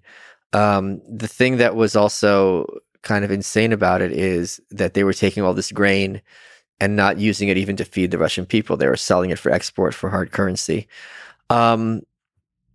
I think what the takeaway there, and I think, again, this is something Westerners and especially Americans don't appreciate. They think that evil often has like a logic to it, right? Mm-hmm. And it's like, because it makes no sense to them, like, why would they kill their own people? Therefore, it probably didn't happen, right? There's that thing. They really think like, okay, they can understand, country A conquers country B, and slaughters a bunch of people country B as a means of conquest. Like that kind of makes sense to them. They know that thing. But like, why are you starving all these people? Like, what are you gaining out of it? That doesn't make sense to them. And because it doesn't make sense, there's kind of like, well, it's probably more the story that I'm hearing. And a lot of times there's not. It's just like evil for the sake of power. And we don't really have that, certainly anywhere near that scale, and never have. Certainly, since America has been a thing. I mean, it's and the fact that this is like the 30s, you know what I mean? This isn't that long ago. But I think also the narrative in some ways is how, technology is also something that kind of people have mixed feelings about. I think, like I said this before, and this is something I really believe very strongly. The ability of information to be captured and spread easily is such an effective tool in exposing humanity at its worst. Because it's one thing if I sit here and tell you what I saw in these villages. It's another thing if I sat you down and showed you a YouTube. And you and I don't know what it's like to look in the eyes of someone who's thinking about eating their own kids. I mean, and you see that face, and it's not some CGI. It will haunt you forever. Just looking at the different mechanisms that made all of this happen. So this is not just one guy, Stalin, having a policy. There's a whole system. I mean, one of it is just a system of fear. But how do you implement that system of fear? Well, there's a giant bureaucracy of fear. Yeah. So what he implemented with the Great Terror is that's in the 30s, in the late 30s. It's throughout the 30s, but yeah, like it starts in the mid to late 30s. Basically, communism was based on the common good and the public good, and anything private, which was bourgeois, was a problem. When they were started, when the revolution came, the October Revolution, they wanted to recreate society entirely. And that included like, okay, let's make it so everyone eats in like cafeterias, so they're not eating by themselves. Let's design buildings so everyone has to share bathrooms. Like their whole plan was to eliminate any kind of concept of privacy at all. They also had this bizarre kind of radical idea of like attacking shame. So many of these, before the 1917, people were also very, very involved with like free love. Because the idea of like having this private bond between husband and wife was also bourgeois and old fashioned, and we're the society of the future. That changed relatively quickly, but they were talking about things like raising kids communally, and so on and so forth. So for Stalin, if you and I are friends, we have a bond that's a threat to him. The family's a threat. Any kind of organization is a threat because it's a power center that is not a relationship between you and him. Now you have a relationship with somebody else. So he systemically went through that whole society, and it became there were certain things that became a crime. Then it became a crime to be a spouse of the enemy of the people. Now right away, I as a child become an orphan because my dad was an enemy of the people. My mom is married to an enemy of the people. Now I don't have parents. They get arrested or executed or whatever. But now I have nowhere to go, but I can't go to my friend's house because their family doesn't want to take in a child at the enemy of the people. You had this culture where everyone was very much encouraged to turn people in. And if you're arrested, and tortured, you're like, okay, who are your accomplices? And now you just got to name names, people you knew. And then it becomes this whole chain. And it's like, how am I going to protest my innocence if Lex just said, I worked with Michael and we were working with Trotskyists and we were plotting to overthrow Stalin. Lex testified to this. He signed a confession. What am I supposed to do now, right? So it worked its way in a most viral fashion through the whole society. There was this amazing moment where these poor people, peasants, because obviously the powerless are often going to be caught in the web. They were going to jail for being Trotskyites, and they had to ask themselves, what's a tractorist? Like they didn't even know who Trotsky was. And other thing is, ethnicity was a problem, right? If you were an ethnicity, you have more power with other members of that ethnicity than you have with this kind of broader Soviet culture. So he would just deport entire populations from their ancestral lands to other parts, to spread the population around, but also to break that link between the peoples and their lands. There was this 1937 NKVD order against Polish people where it's just like, if you had come from Poland or had just this whole list, and basically people were being arrested because they had Polish last names, and I think it was 1 million people were killed, like some astronomical number.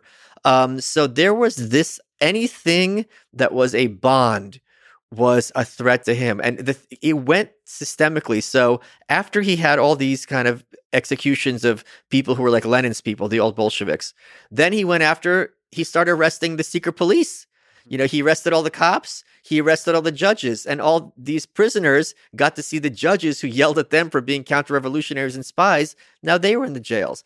If you were a foreigner, there was a huge push from the Soviet Union toward African Americans, right? Because they're like, look, you were living in a racist country. Here we have no racial inequality. Come live here. A bunch of them went, and they were all vanished. Anyone who knew information about the outside world, if you were a foreigner, Andre Babel, I forget his first name. He had a French writer he was friends with. He was arrested and shot because he's a spy, because you're friends with Malraux. And that means if you know a foreigner, you're a spy. Speaking Esperanto became a crime. Having a pen pal, literally anything that was some kind of chain between yourself and someone else was a threat and was grounds for arrest. It was, the Russians would joke about how relieved they would be if someone knocked on your door in the middle of the night to tell you your house was on fire, because it wasn't the NKVD coming to arrest you. And of course, most of the accusations probably were completely false. So not only could you not do all of those things, you were also a victim of just being late to work became a felony, and also not doing your job became a felony because now you're taking food or product away from the people, and you're supposed to be there working for the people. There's this one story which, I was doing the audiobook, and this is like, I still trying to get through without crying. This was 1920. They were a bunch of kids in Moscow who were pickpockets, between ages 11 and 15. Mm-hmm. They rounded them up, and they're like, all right, point out your accomplices. And they would take them in the trams, and you have to point out people. Then they would take them back to the cellar, beat the crap out of these children, and then they take them out again. And if they didn't point out to anybody, they'd beat them. They're like, all right. So they just start pointing at random. Yeah. And the thing that was really sick about this story, if that wasn't sick enough, is that the screams that the other criminals, the adult hardened criminals, had to hear from these children as they realized they were being taken back to the cellar. It was just horrifying. And they tortured people. They tortured confessions out of people. Yes. At scale. Oh, yes. I mean, and the dark aspect of this is it's like this weird, it's a bureaucracy of torture. Yes. So like, it's not like there's, what is it? The torturer is afraid of, like, does it so that he doesn't become the prisoner. Right. Basically. Because then it's like, oh, you couldn't get a confession out of him? Are you an enemy of the people now as well? And the thing that was even crazier is that a lot of these interrogators were frustrated because they're like, look, we both know you're innocent. Just sign this confession and make my life easier. They knew it was crap. Stalin joked about this. This is one of his little jokes. There was a kid who was arrested, and he was forced to say, you wrote Eugene Onegin, which is a play. He goes, that play was by Pushkin. And they tortured him. And then his parents are walking down the street, and they run into a secret police, and they go, congratulations. And they go, for what? They go, your son wrote Eugene Onegin. Like, he admitted to it last night. Like, it's just like they could get you to say anything. And what else was really, really sick, which they understood, is they lowered the death penalty for kids, I think, to either 14 or 12. I don't remember off the top of my head. And what Stalin's head of the secret police did is when you were interrogating someone, you either had to have some of your family member's possessions on the desk, or a copy of the decree that's saying, that they can go after your family. And the amount of people who would confess to anything when they saw their family was in danger, and they knew this wasn't a bluff, was astronomical. And then it becomes a chain. Because if you confess, and I have your confession, how hard is it to get your neighbor?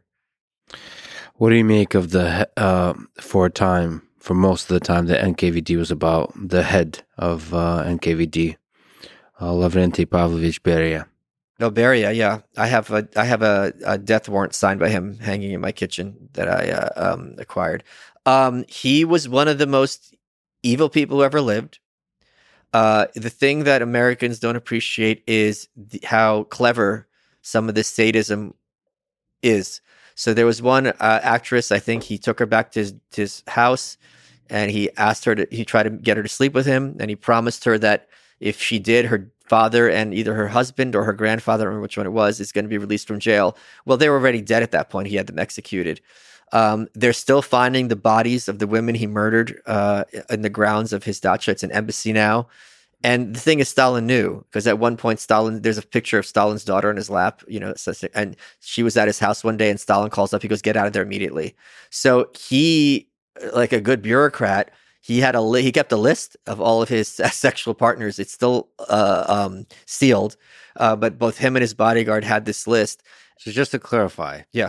He headed the operation that did this whole giant mechanism of forced confessions. Yes. He was part of expanding the Gulag, so he wasn't the head of the Gulags, but he was part of this giant And machine. his famous quote was, show me the man and I'll show you the crime. Yeah. But on top of that, what you're describing is he was also, related or not, was also just a mass rapist.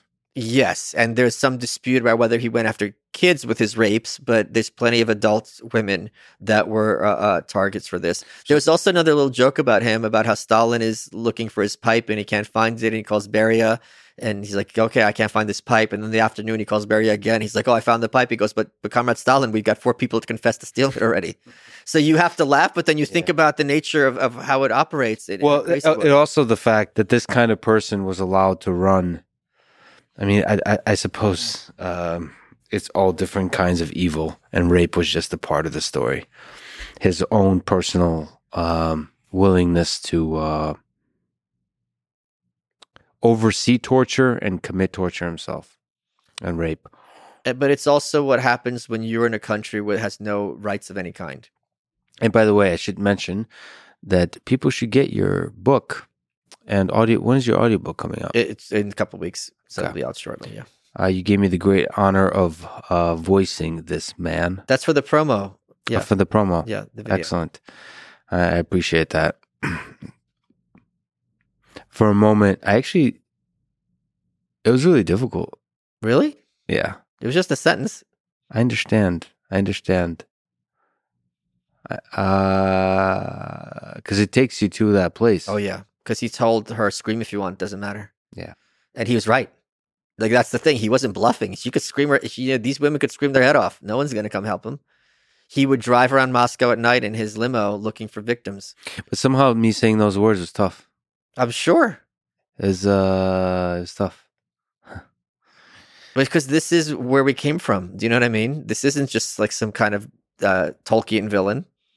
But it also was tough because I could see myself being somewhere in that machine somewhere. Like somehow that put me right there.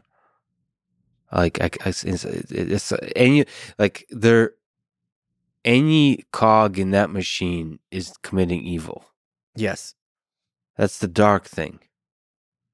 I think the higher you are to the top, the closer you are to the top, the more ability you have to stop it.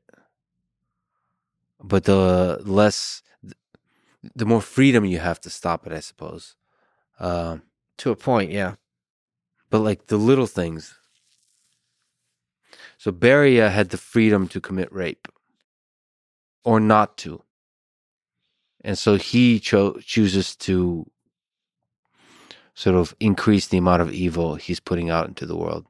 But then you have to counterbalance that, as dark as this calculus is. After Stalin dies, like that week, they start making the Gulag shrink. They start pulling back on the labor camps. So, so that is a big plus in his side. Like you start having this mass amnesty and freeing people from work camps. That's not minor thing. So it's crazy. Like it's like I'm not Saint Peter, right? I don't know. I'm not saying he's a good person, but it's kind of insane that someone can do things that everyone listening to this would regard as pure evil. And at the same time, this guy also, when the time came, saved tens of thousands of lives. So, in some sense, Stalin is a kind of cancer that permeates all of the Soviet minds. And once it's gone, you almost like wake up. Wait a minute, what the fuck was I a part of? And Khrushchev was it 56 when he gave his secret speech, behind closed doors, and he's just like, all this criticism of Stalin was true. This is completely not what Marxism is. He tried to salvage the system. This is not what Marxism is about. We can't have a personality cult. Stalin killed all these top generals.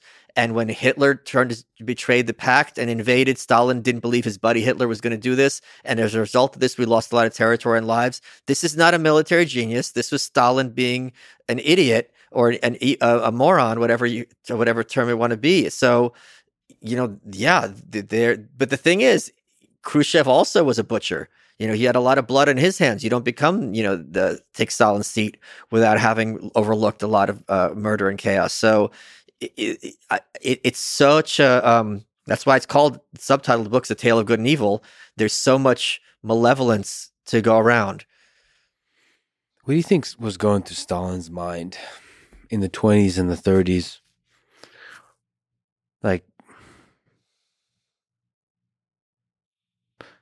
did he directly allow himself to acknowledge the reality of the suffering he was causing? Like, what does it take to be that human? I'm almost interested to extract lessons from that for leaders of today.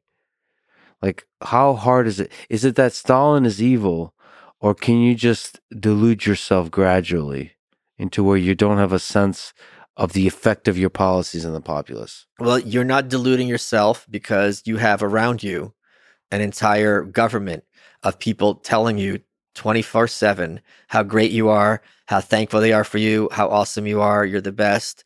So that certainly going to play into it. I've asked myself that question as well. Like, do these people believe their own bullshit? And I think the receipts are when Elena Ceausescu, who's one of the 4 women on the cover, when she's being taken away to be executed in 1989, she's yelling at the soldiers, "How could you? I raised you like a mother." So she at least believed her own bullshit. With Stalin, he was obviously extremely intelligent. I think it's kind of easy for us to kind of psychologize and say he's a sociopath, he's a narcissist, he's this, he's that. But at a certain point, like, if you're surrounded by a culture dedicated to glorifying you, and everyone you meet is so happy to see you, and oh my God, all your pronouncements are so good. And you know what? If you make a decision that's wrong, the people around you, it's their job to tell you why it's not your fault. It's the fault of the wreckers, or it's the fault of Hitler or whoever it is, the kulaks. At a certain point, the human mind wants to believe how great it is, especially someone in that vaunted position. But he had his low. There was this one funny, I'm using the word loosely, quote, when Hitler invades Russia and he couldn't believe it. And he's just missing in action for days because how could Hitler betray me? We had a deal, birds of a feather. And he had this quote about, like, we've taken Lenin's legacy and shit it out our asses. I think he was very aware. That's no question that he was aware that in terms of being a philosopher or a thinker, he wasn't on Lenin's level, right? So that was, I'm sure, played a lot into his psychology. That he never quite lived up to everything he tried. I mean, there's some sense of that the collectivization, that this idea was a failure. The way he responds to the economic policy being a failure is to lean in and basically torture anyone who says it's a failure and double down on the policy. Like, that says something about... But it wasn't a failure. It broke the Ukrainians. You don't think he believed early on that's what it turned into, but you don't think in the very early days there was a thought that collectivization is the right mechanism by which to enact communism in the nation? I think his goal was to break their spirit. and getting them fed was secondary, right?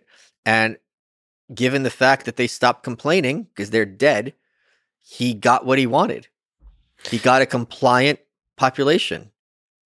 I mean, that's really interesting. I wonder how much disagreement there is about, because if that was the goal from the beginning, that's a different level of evil.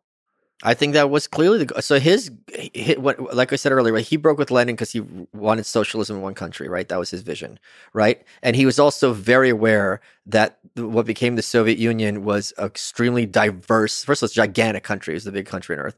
It's not only gigantic, you had all these peoples, these nationalities within it that have had historical enmity, and they're not going to have loyalty to Moscow. He's a Georgian himself. This was always a big problem.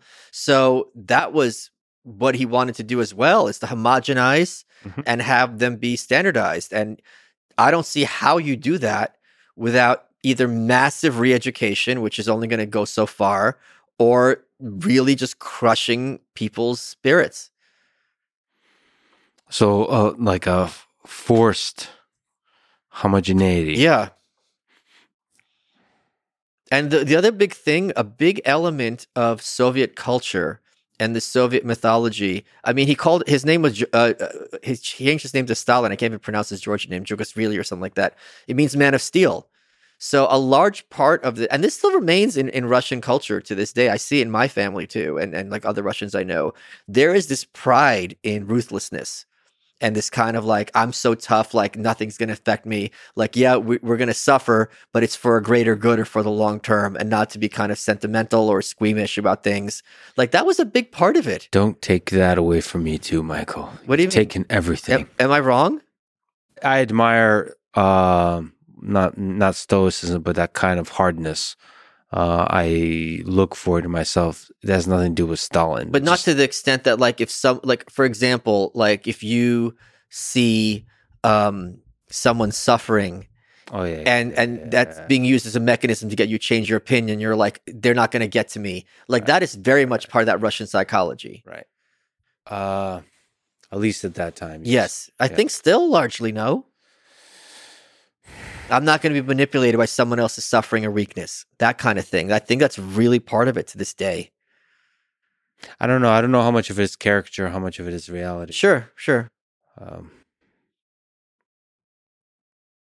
I remember I knew of someone who was him and his fiance were Russian, and they had this big fight. She took off the ring, right? Mm-hmm. And she's like, he's like, that's it. And just like the way he told the story to me, she's like, what do you want me to say? Oh, don't leave me, baby. I can't live without you. Like that nasty cruelty. Which I don't know, man. I know you're. I don't know if there's a Russian thing. That's just a people thing. I don't think that's an American thing. I think there's all kinds of flavors, and they're different by region of the way that people are cruel to each other. Sure, in America, in America, New Jersey is different than Texas, is different than California. You don't think Americans are a higher trust, more kind society than Russia, even today? Higher trust. Listen, I'm not going to. So first of all, I have a very complex feelings about Russia today. I'm talking about that's like a January before the war. I'm talking about nowadays. I think it's a complex psychological dynamic of what trusting means. I think Russians are generally less friendly, but have more intimate friendships. Yes, I think that's true. So it's just a different. It's not different. It's just one is more trusting. Which is more trusting? Americans. But then let's define trusting different. Because I'll give you an example. If someone's having a party in America and people come over, okay, that's fine. Everyone's welcome. If it's in Russia, it's like, who's that? Who'd you bring? And there's much more of a like, let me be sure that's okay. This person's here. Maybe that's there. You don't have parties. I have never been at a party, and you don't come to mine. Ben Askren was very sad. Well, I love Ben. Well, you should have showed it by showing up. Just, man, I hide from the world, and I'm afraid of social interaction, and I just lay on the ground instead and feel sorry for myself. It's not bad Santa. It's sad Santa. Well, I conserve my emotional energy towards this one day of the year. Okay. intensely spread my joy. All right. Speaking of which, you tell a Christmas story in the book. Are you spoiling that chapter? It's called Die Hard. All right. Well, I'm not going to spoil it. Okay. It's really good. I was very proud of that chapter. Why? I mean, it's just because the ending that's a Christmas story is just like, I know everyone reading it's going to go Google it, be like, these can't be real, but it was real. That it was on Christmas. Yes, sure. Yeah. I mean, that this has to do with the bigger picture. We don't have to do the big reveal, but the bigger picture of there was an Iron Curtain and it was coming down in complex ways. How would you define the Iron Curtain? There's a set of ideologies, a set of countries united by an ideology, and a set of countries united by a different ideology. And there's a curtain that divided them, and it eventually came down. So how would you describe how it came down? It came. I hate that I can never ever remember if this was Hemingway. No, it was Hemingway. It was Mark Twain. No, it came down two ways: gradually, then suddenly. The thing with the Iron Curtain and the Warsaw Pact, these were a bunch of nations with, run under communism, but they were all, almost all, under the sway of Moscow. So if they were going to make big changes, Moscow had to prove it. It was in the 50s when Hungary decided to rebel, or not rebel, liberalize, and they even were thinking of leaving the Warsaw Pact. And the Russians send in the tanks, and you had the development of what was called the Brezhnev Doctrine, which was the idea that it is the duty of all the Warsaw Pact nations, if another country tries to, and this was also in 1968 in the Prague Spring in Czechoslovakia, if a nation wants to leave socialism, it is incumbent on those socialist nations to do whatever is necessary to make sure there isn't a counter-revolution. So they were very much under Moscow's thumb. And one of the big ways it changed was one man, and that was Mikhail Gorbachev. And he was the first Russian leader to be born after the October Revolution. He grew up, and his grandfather was arrested for being a Trotskyite, and the other one, was arrested for this or that. He saw his village starve as a result of Stalin. So even though he was a very committed communist, he also was very and increasingly skeptical of authoritarianism. And, in Poland, for example, you had the Solidarity movement. And this was a labor union movement, and the government didn't know what to do. They were getting a lot of support from the peoples. They had strikes that, and the Gdansk shipyard was when one of them started. And basically Moscow told them, either you crack down or we're cracking down on you. And they're like, all right. And they declared martial law, and they, arrested the leaders, put them away.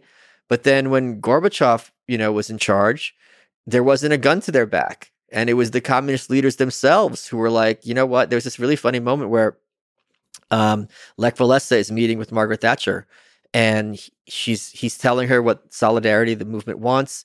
And she had been meeting with the Polish government as well. And she's like, look, tell them what, because the government wanted her to tell them that we want to negotiate and work things out. She goes, all right, tell the government what it is that you're asking for. And he just points to the ceiling. He's like, oh yeah, our meetings are bugged anyway. But they then had the freedom because they knew that Gorbachev wasn't forcing them to drive Solidarity underground. So they had the idea of let's work together with these people. And as a result of this, Poland liberalized and freed itself fairly easily and with a minimum of bloodshed in 1989.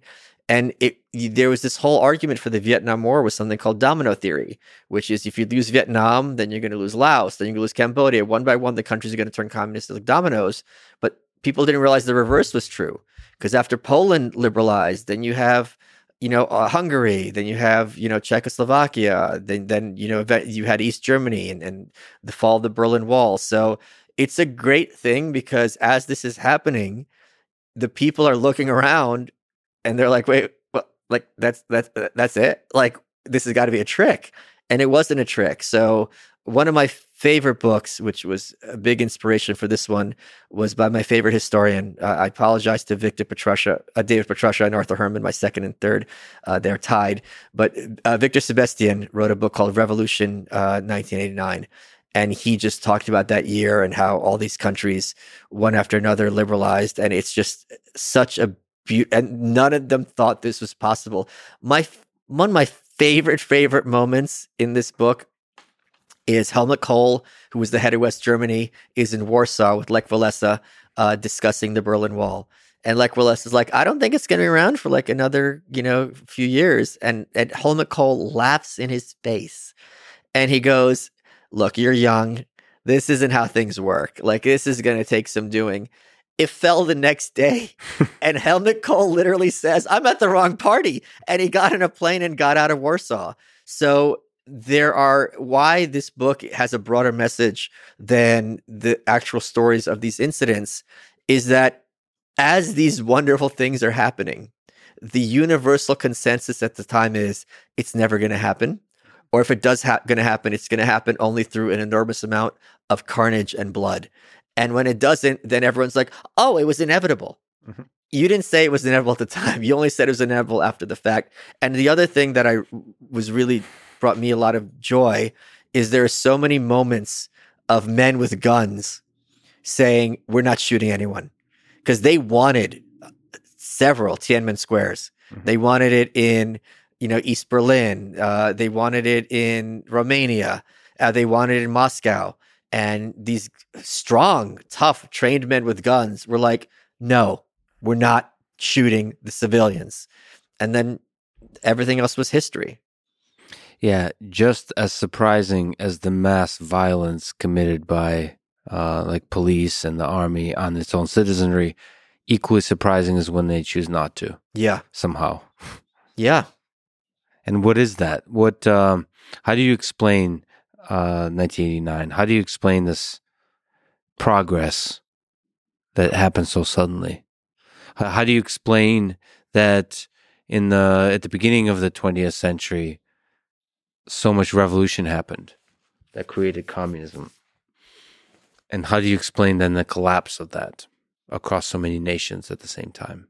I think a large part of it had to do with the closer interconnections between people like Gorbachev and Thatcher and Gorbachev and Reagan, because both of them visited Red Square. And, in the years before, these are enemies. They want to invade, they want to kill us. The Americans thought this about the Russians thought this about the Americans, obviously not so much the British. And they got on really well. When Gorbachev came to Chequers, which is the prime minister's countryside estate, Thatcher sat him down and she's lecturing him about human rights, and she's lecturing him about economics, and she's lecturing him about this and that. And then she's lecturing him about why he's an eating while he's yelling at her. And he goes, Mrs. Thatcher, I know you have a lot of strong opinions. I do too. I haven't been sent here to recruit you to the Communist Party. And she just started laughing. But right away, there was such a sense in the air of we can do better. We're spending all this money on missiles. We're spending all this money on the military. It's expensive. And for what? We don't have to be looking at each other as enemies. We can try to work together to kind of, at the very least, lower the volume and the heat. How much credit do you give to Gorbachev, the man? So meaning, how much power does a single individual have? I could not give him more credit. I had a tweet last year where I said, who do you think is the greatest person alive right now? And my answer by far would be Gorbachev. Then he died. I don't know who it is right now. But it's just funny because Gorbachev also had a tweet. But it was and he said, oh, sure. That would be a good. Now, I wish I interviewed Gorbachev and asked him the famous question of what would you like best about Michael Malice? Look, the transition after the Soviet Union fell to Russia and Yeltsin was not a smooth one by any means. As I say at the end of the book, it's not like they lived happily ever after. Yeah. But my broader point is you take the wins when you can get them. People now had access to passports. They don't have to have They can leave the country. They have food. They have access to information. It's somewhat censored, but it's certainly nothing like it was under the Soviet Union. And they didn't have to live in this kind of constant fear. And they had opportunities, and it's such a step forward. And there was this one great moment, and Boris Yeltsin became president of Russia. He's also mayor of Moscow at one point, or the equivalent of mayor. And he came here to visit NASA in the capacity of one or the other. And while he was there, he went to visit a supermarket. It was a Randall's then. I think it's a food town now. It still exists. I'm going to go there. I'm going to start bawling. And as he's looking around, like, he had never seen so much food. And this is food that, like, even wealthy people in Russia don't have access to. And there's pictures of him just like this, like, what? And the scene that really was poignant to me is on his flight back. He's sitting there on the plane like this. And he's like, they had to lie to the people, because if they knew, they wouldn't have been able to get away with it. And that's the moment where it's just like, oh, this wasn't like skewed propaganda. This was like, they knew, and it was a lie from A to Z. And he was just like, holy crap. Just like, and you could just imagine him on that plane, his brain reprogramming, because if you're taught since you're a kid, and he was an older man, he was no dummy. You think, okay, the Americans are starving and poor and they're lynching people every day. And then you go to a supermarket, the most banal place on earth, and you see, like, I think one of the articles said, like, they couldn't believe how big the onions were or something like that. And you're seeing this, and you're seeing these, like, janitors, school teachers. These aren't dignitaries, and they're regular people just picking whatever they want. And you're just like you. It's like the equivalent of having a stroke. Mm-hmm. Yeah, I do think that that's one of the most powerful things is the grocery store, as like in terms of drawing a distinction between the two systems. Yeah. Because, you could have like technology, you can show off technology and so on, but you can kind of write off technology as like, okay, that's the mechanism of the devil. But when you look at just fruit and veggies, and like very big fruit and veggies, and like, yeah, and fruit in particular, like certain kinds of fruit that are just not available in Russia. I mean, that really shows, wait a minute. Yeah.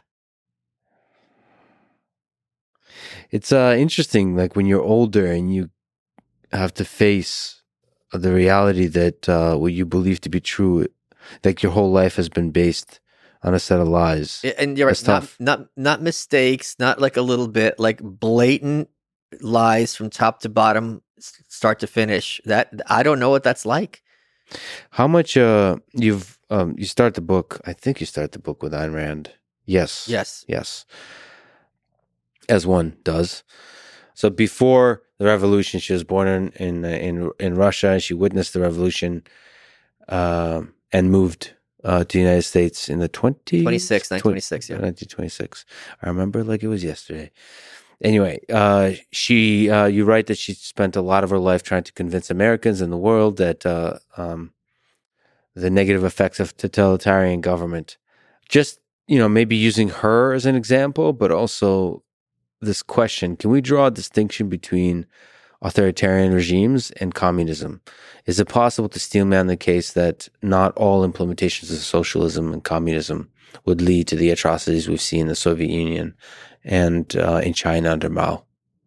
Or like in studying all of this, how much blame do you put on the ideologies, on the Marxist ideologies versus the particular leaders and dictators? Well, you have to blame the leaders a lot because they had different leaders and different countries were different from each other. Dubček, who took over Czechoslovakia and he tried to introduce socialism with a human face in the Prague Spring of 1968, he was like, all right, we got to do away with this authoritarianism. We got to have more free speech. He was thinking of introducing elements of democracy. Now, then the Russians sent in the tanks. But the point is, he certainly was someone who was like, all right, this has got to stop. This is just absolutely crazy. Khrushchev and Stalin were not the same animal at all. So I think the problem with communism in the Marxist sense is that you're going to have introduce an element of authoritarianism simply because you can't have economic planning. If I don't have a price mechanism, I don't know how price is what is me knowing as a consumer or a producer what should be produced or what there's a shortage of. As prices increase, that's a signal that we have a shortage here. As prices decrease, that means that there's a surplus here. But if I'm setting the price, I don't really know how much wheat I need to produce if I'm compared to corn, as compared to shoes, as compared to Santa costumes. So that is a big problem. The other issue is if you have one agency, the government, having a monopoly on, let's suppose, the news, like you were talking about earlier with Twitter, it's going to be really hard to have any kind of objective discourse because everyone is going to be working for the same organization.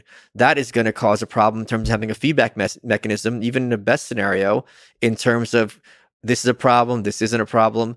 And when you have a monopoly, which is what a government is, I think people are very familiar with what the problems happen with monopoly. There's lack of accountability. Bureaucracies are faceless, and then no one's to blame. But and yet everyone kind of suffers as a consequence. So it doesn't necessarily have to be as authoritarian as Stalinism, but you can't have a government which is authority by its nature be this pervasive without a strong amount of oppression. And same thing with, even if you just have, like, let's suppose socialized healthcare, you're going to have to make it illegal for doctors to practice privately. You're going to have rationing, so on and so forth. Now, that might be a price that people are willing to pay because you can't have infinite spending on healthcare, right? So something's going to have to give somewhere. So there is an element of authoritarianism there, and people are comfortable with that, and I can wrap my head around it. But if you're going to have one organization running literally everything in society, I don't see how you do that and have any measure of liberalism.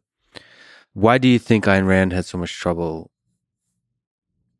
telling people the danger of Soviet Stalinism?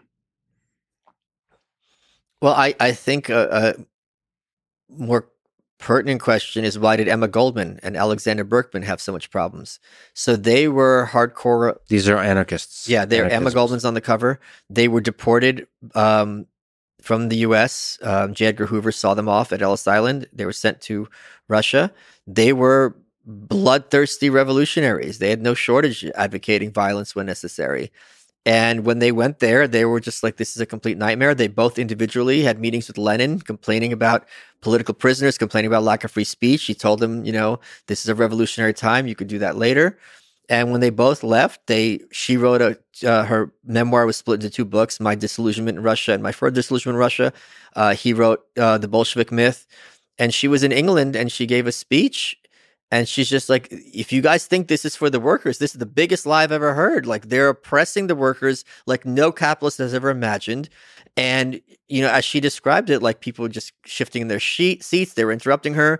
And when she opened her talk, she had a standing ovation. And when she was done, you could hear a pin drop. So they didn't want to hear it because this was this kind of, and Eugene Lyons talks about it later, this was like the guinea pig theory of the Russian people. Like, we're going to experiment on them over there.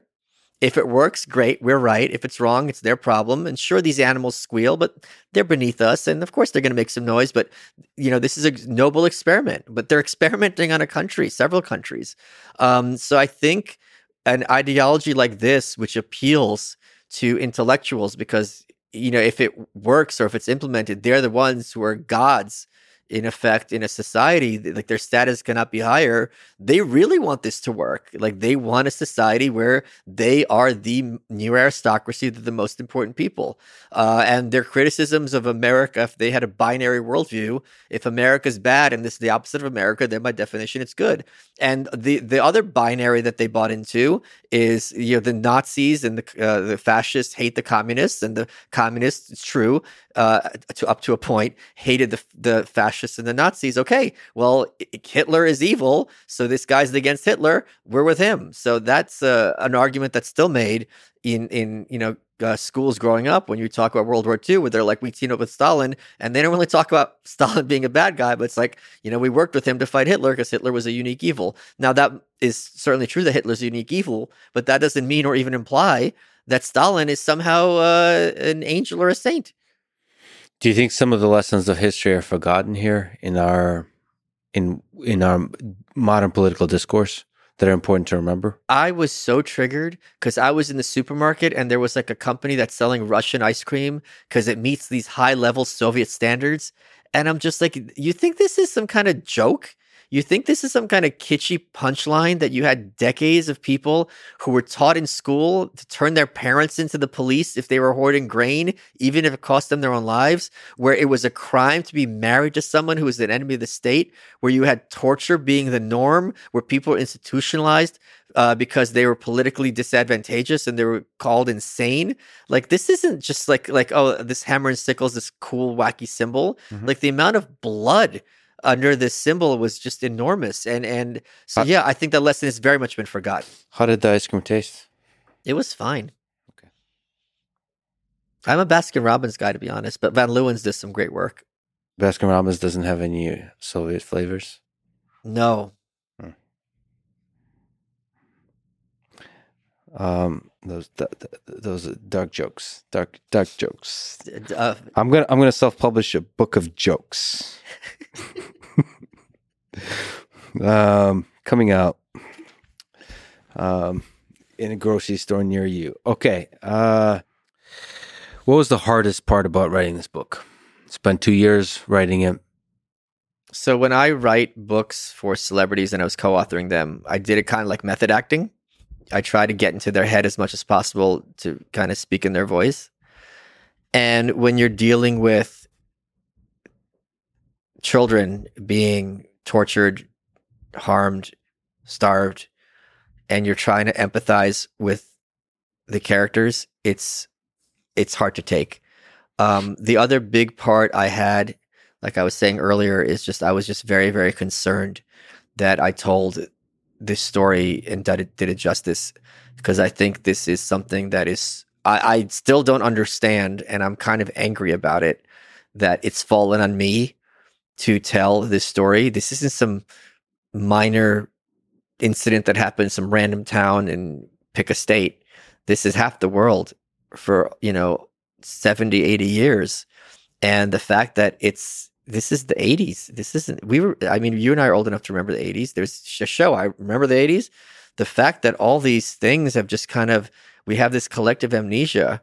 And if not even amnesia, I think a lot of this stuff, even was not known even at the time, or was kind of obscured. I remember I was at The Blaze, which is a network run by Glenn Beck, and they're conservatives, and I have a lot of fun there. And I'm just sitting there, and sometimes they veer off. They're like, "Oh, Biden's a communist." I'm like, "Okay, Biden's a communist."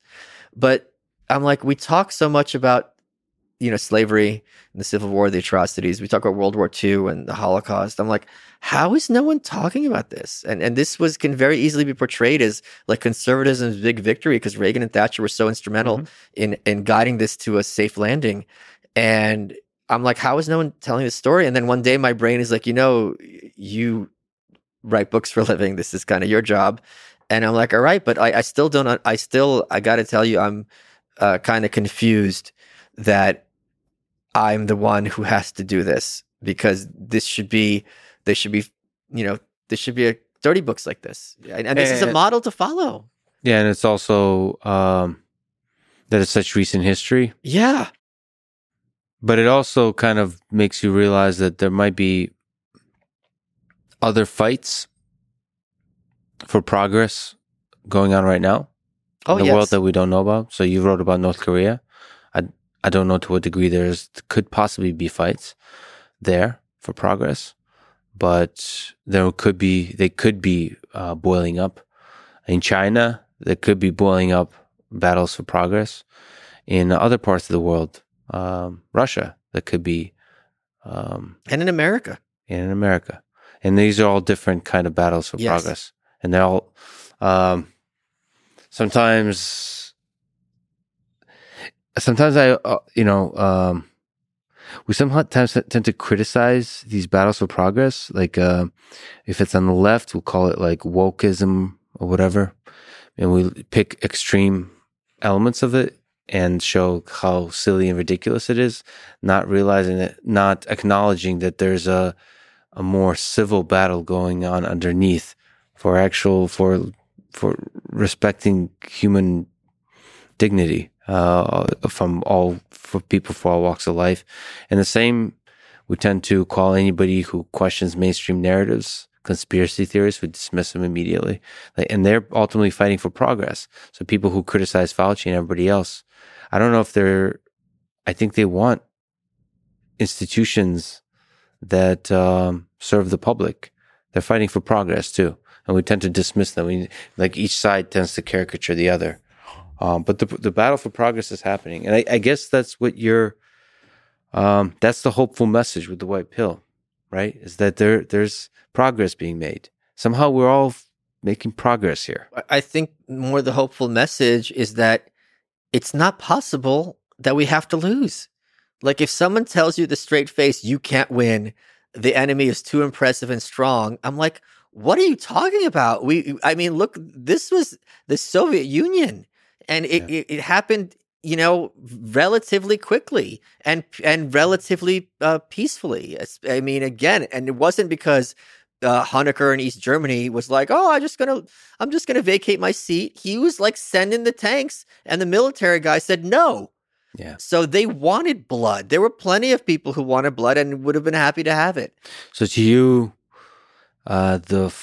maybe if not the fall of the Soviet Union, then the fall of the Iron Curtain is a great leap of progress in the 20th century. I don't see how anyone can argue against that point with a straight face. So that gives you hope that we humanity were able to do that. Yes. And at the same time, we were told at the time, give it up, be realistic. It's utopian to think this is going anywhere, maybe in 100 years. Look, there's a reason Chekhov was on Star Trek, because the idea is even in the far future, you're going to have America and you're going to have the Soviet Union. Like, this is the reality. It was called Realpolitik. We're going to have détente because it's this permanent stalemate. We had the Vietnam War. We got our asses kicked. Russia's not going anywhere. America's not going anywhere. We got to learn to live with each other, blah, blah, blah. And Reagan said, you don't want to hear my strategy for the Cold War? Some people might say it's simple or even simplistic. Here it is. We win, they lose. And the people who won were the Russian people and the Ukrainian people and the Lithuanian people and the Polish people and the Romanian people especially and the Hungarian people.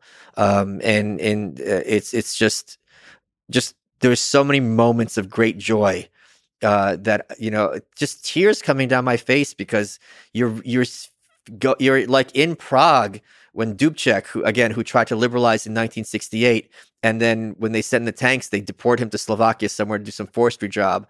Like, he appears in their big squares just waving from the balcony like this ghost from 20 years prior, being like, look, the spirit of 68 is still alive here in Czechoslovakia. And it was like a matter of weeks. The entire government resigned and then they liberalized. It's just so many things about just overnight just change for the profound better. People are so committed to making sure you don't have hope. And if things get better, it doesn't really matter because the broader picture never gets better. And there's lots of data to the contrary where that's happened before. And this isn't some magical faraway place. This is the opposite of magical faraway place. It's Eastern Europe. And to me, I think one such narrative that people assume will always be true, or just to a degree will always be true, like in American politics, is the extreme levels of division. And it seems to me like that too we can overcome. So the division in American politics that seems to be counterproductive, I think that can be overcome. And I think the division in geopolitics currently with Russia, China, and the United States, particularly China and the United States, can be overcome. And I think that requires great leadership that galvanizes the populace to the better angels of their nature. Like, I have hope for that. People have become really cynical on social media and elsewhere in the way they talk. The liberals are destroying this country. The conservatives are destroying this country. This kind of language is becoming more and more popular. I think I have hope that that's temporary.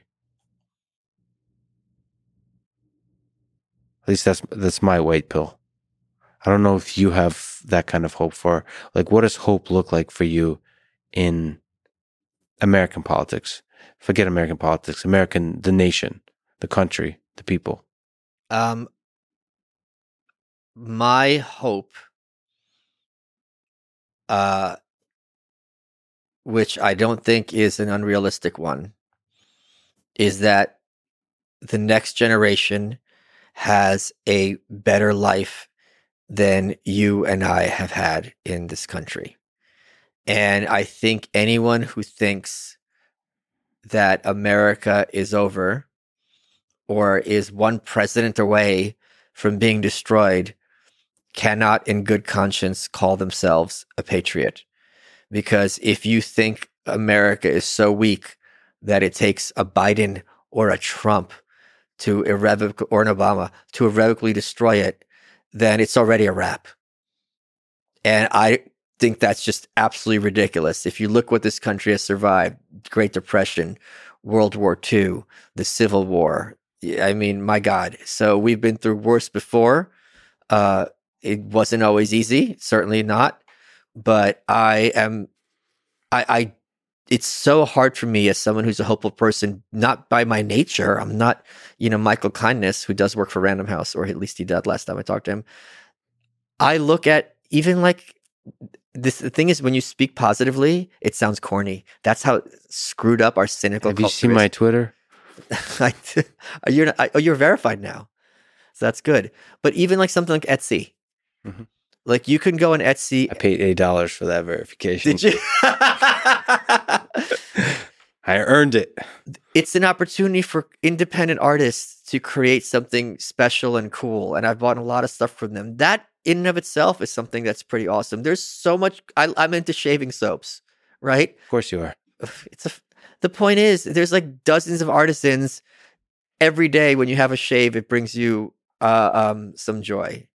So there's just so many things that are wonderful. And I know there's people listening to this rolling their eyes. How can you talk about shaving soaps when my daughter or when my wife or when blah, blah, blah? And I'm not disparaging or dismissing what you're regarding as a problem.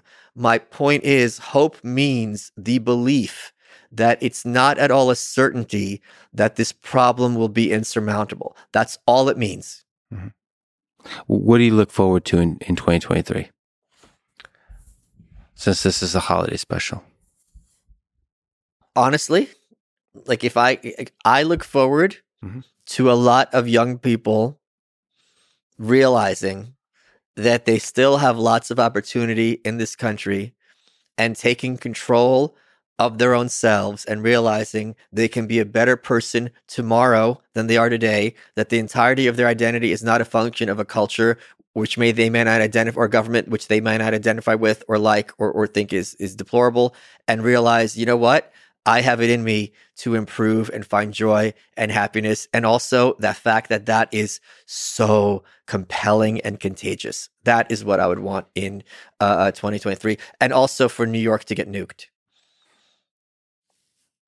So those two things could be accomplished. Can I go back and switch the order? Because I think New York won.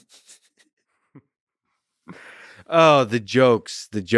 And one day, friends, if you work hard enough and believe in yourself, you too can nuke New York. No, you too can spend your days dressing up. Grown men dressing up in a Santa outfit and putting on lipstick and having hours upon hours of conversation with each other and loving every second. Thank you for writing this really, really important book. Please buy The White Pill. I love you, brother. I love you too. Thanks for listening to this conversation with Michael Malice. To support this podcast, please check out our sponsors in the description. And now, let me leave you with some words from Shel Silverstein. Listen to the mustn'ts, child. Listen to the don'ts. Listen to the shouldn'ts, the impossibles, the won'ts. Listen to the never haves, then listen close to me. Anything can happen, child. Anything can be. Thank you for listening, and hope to see you next time.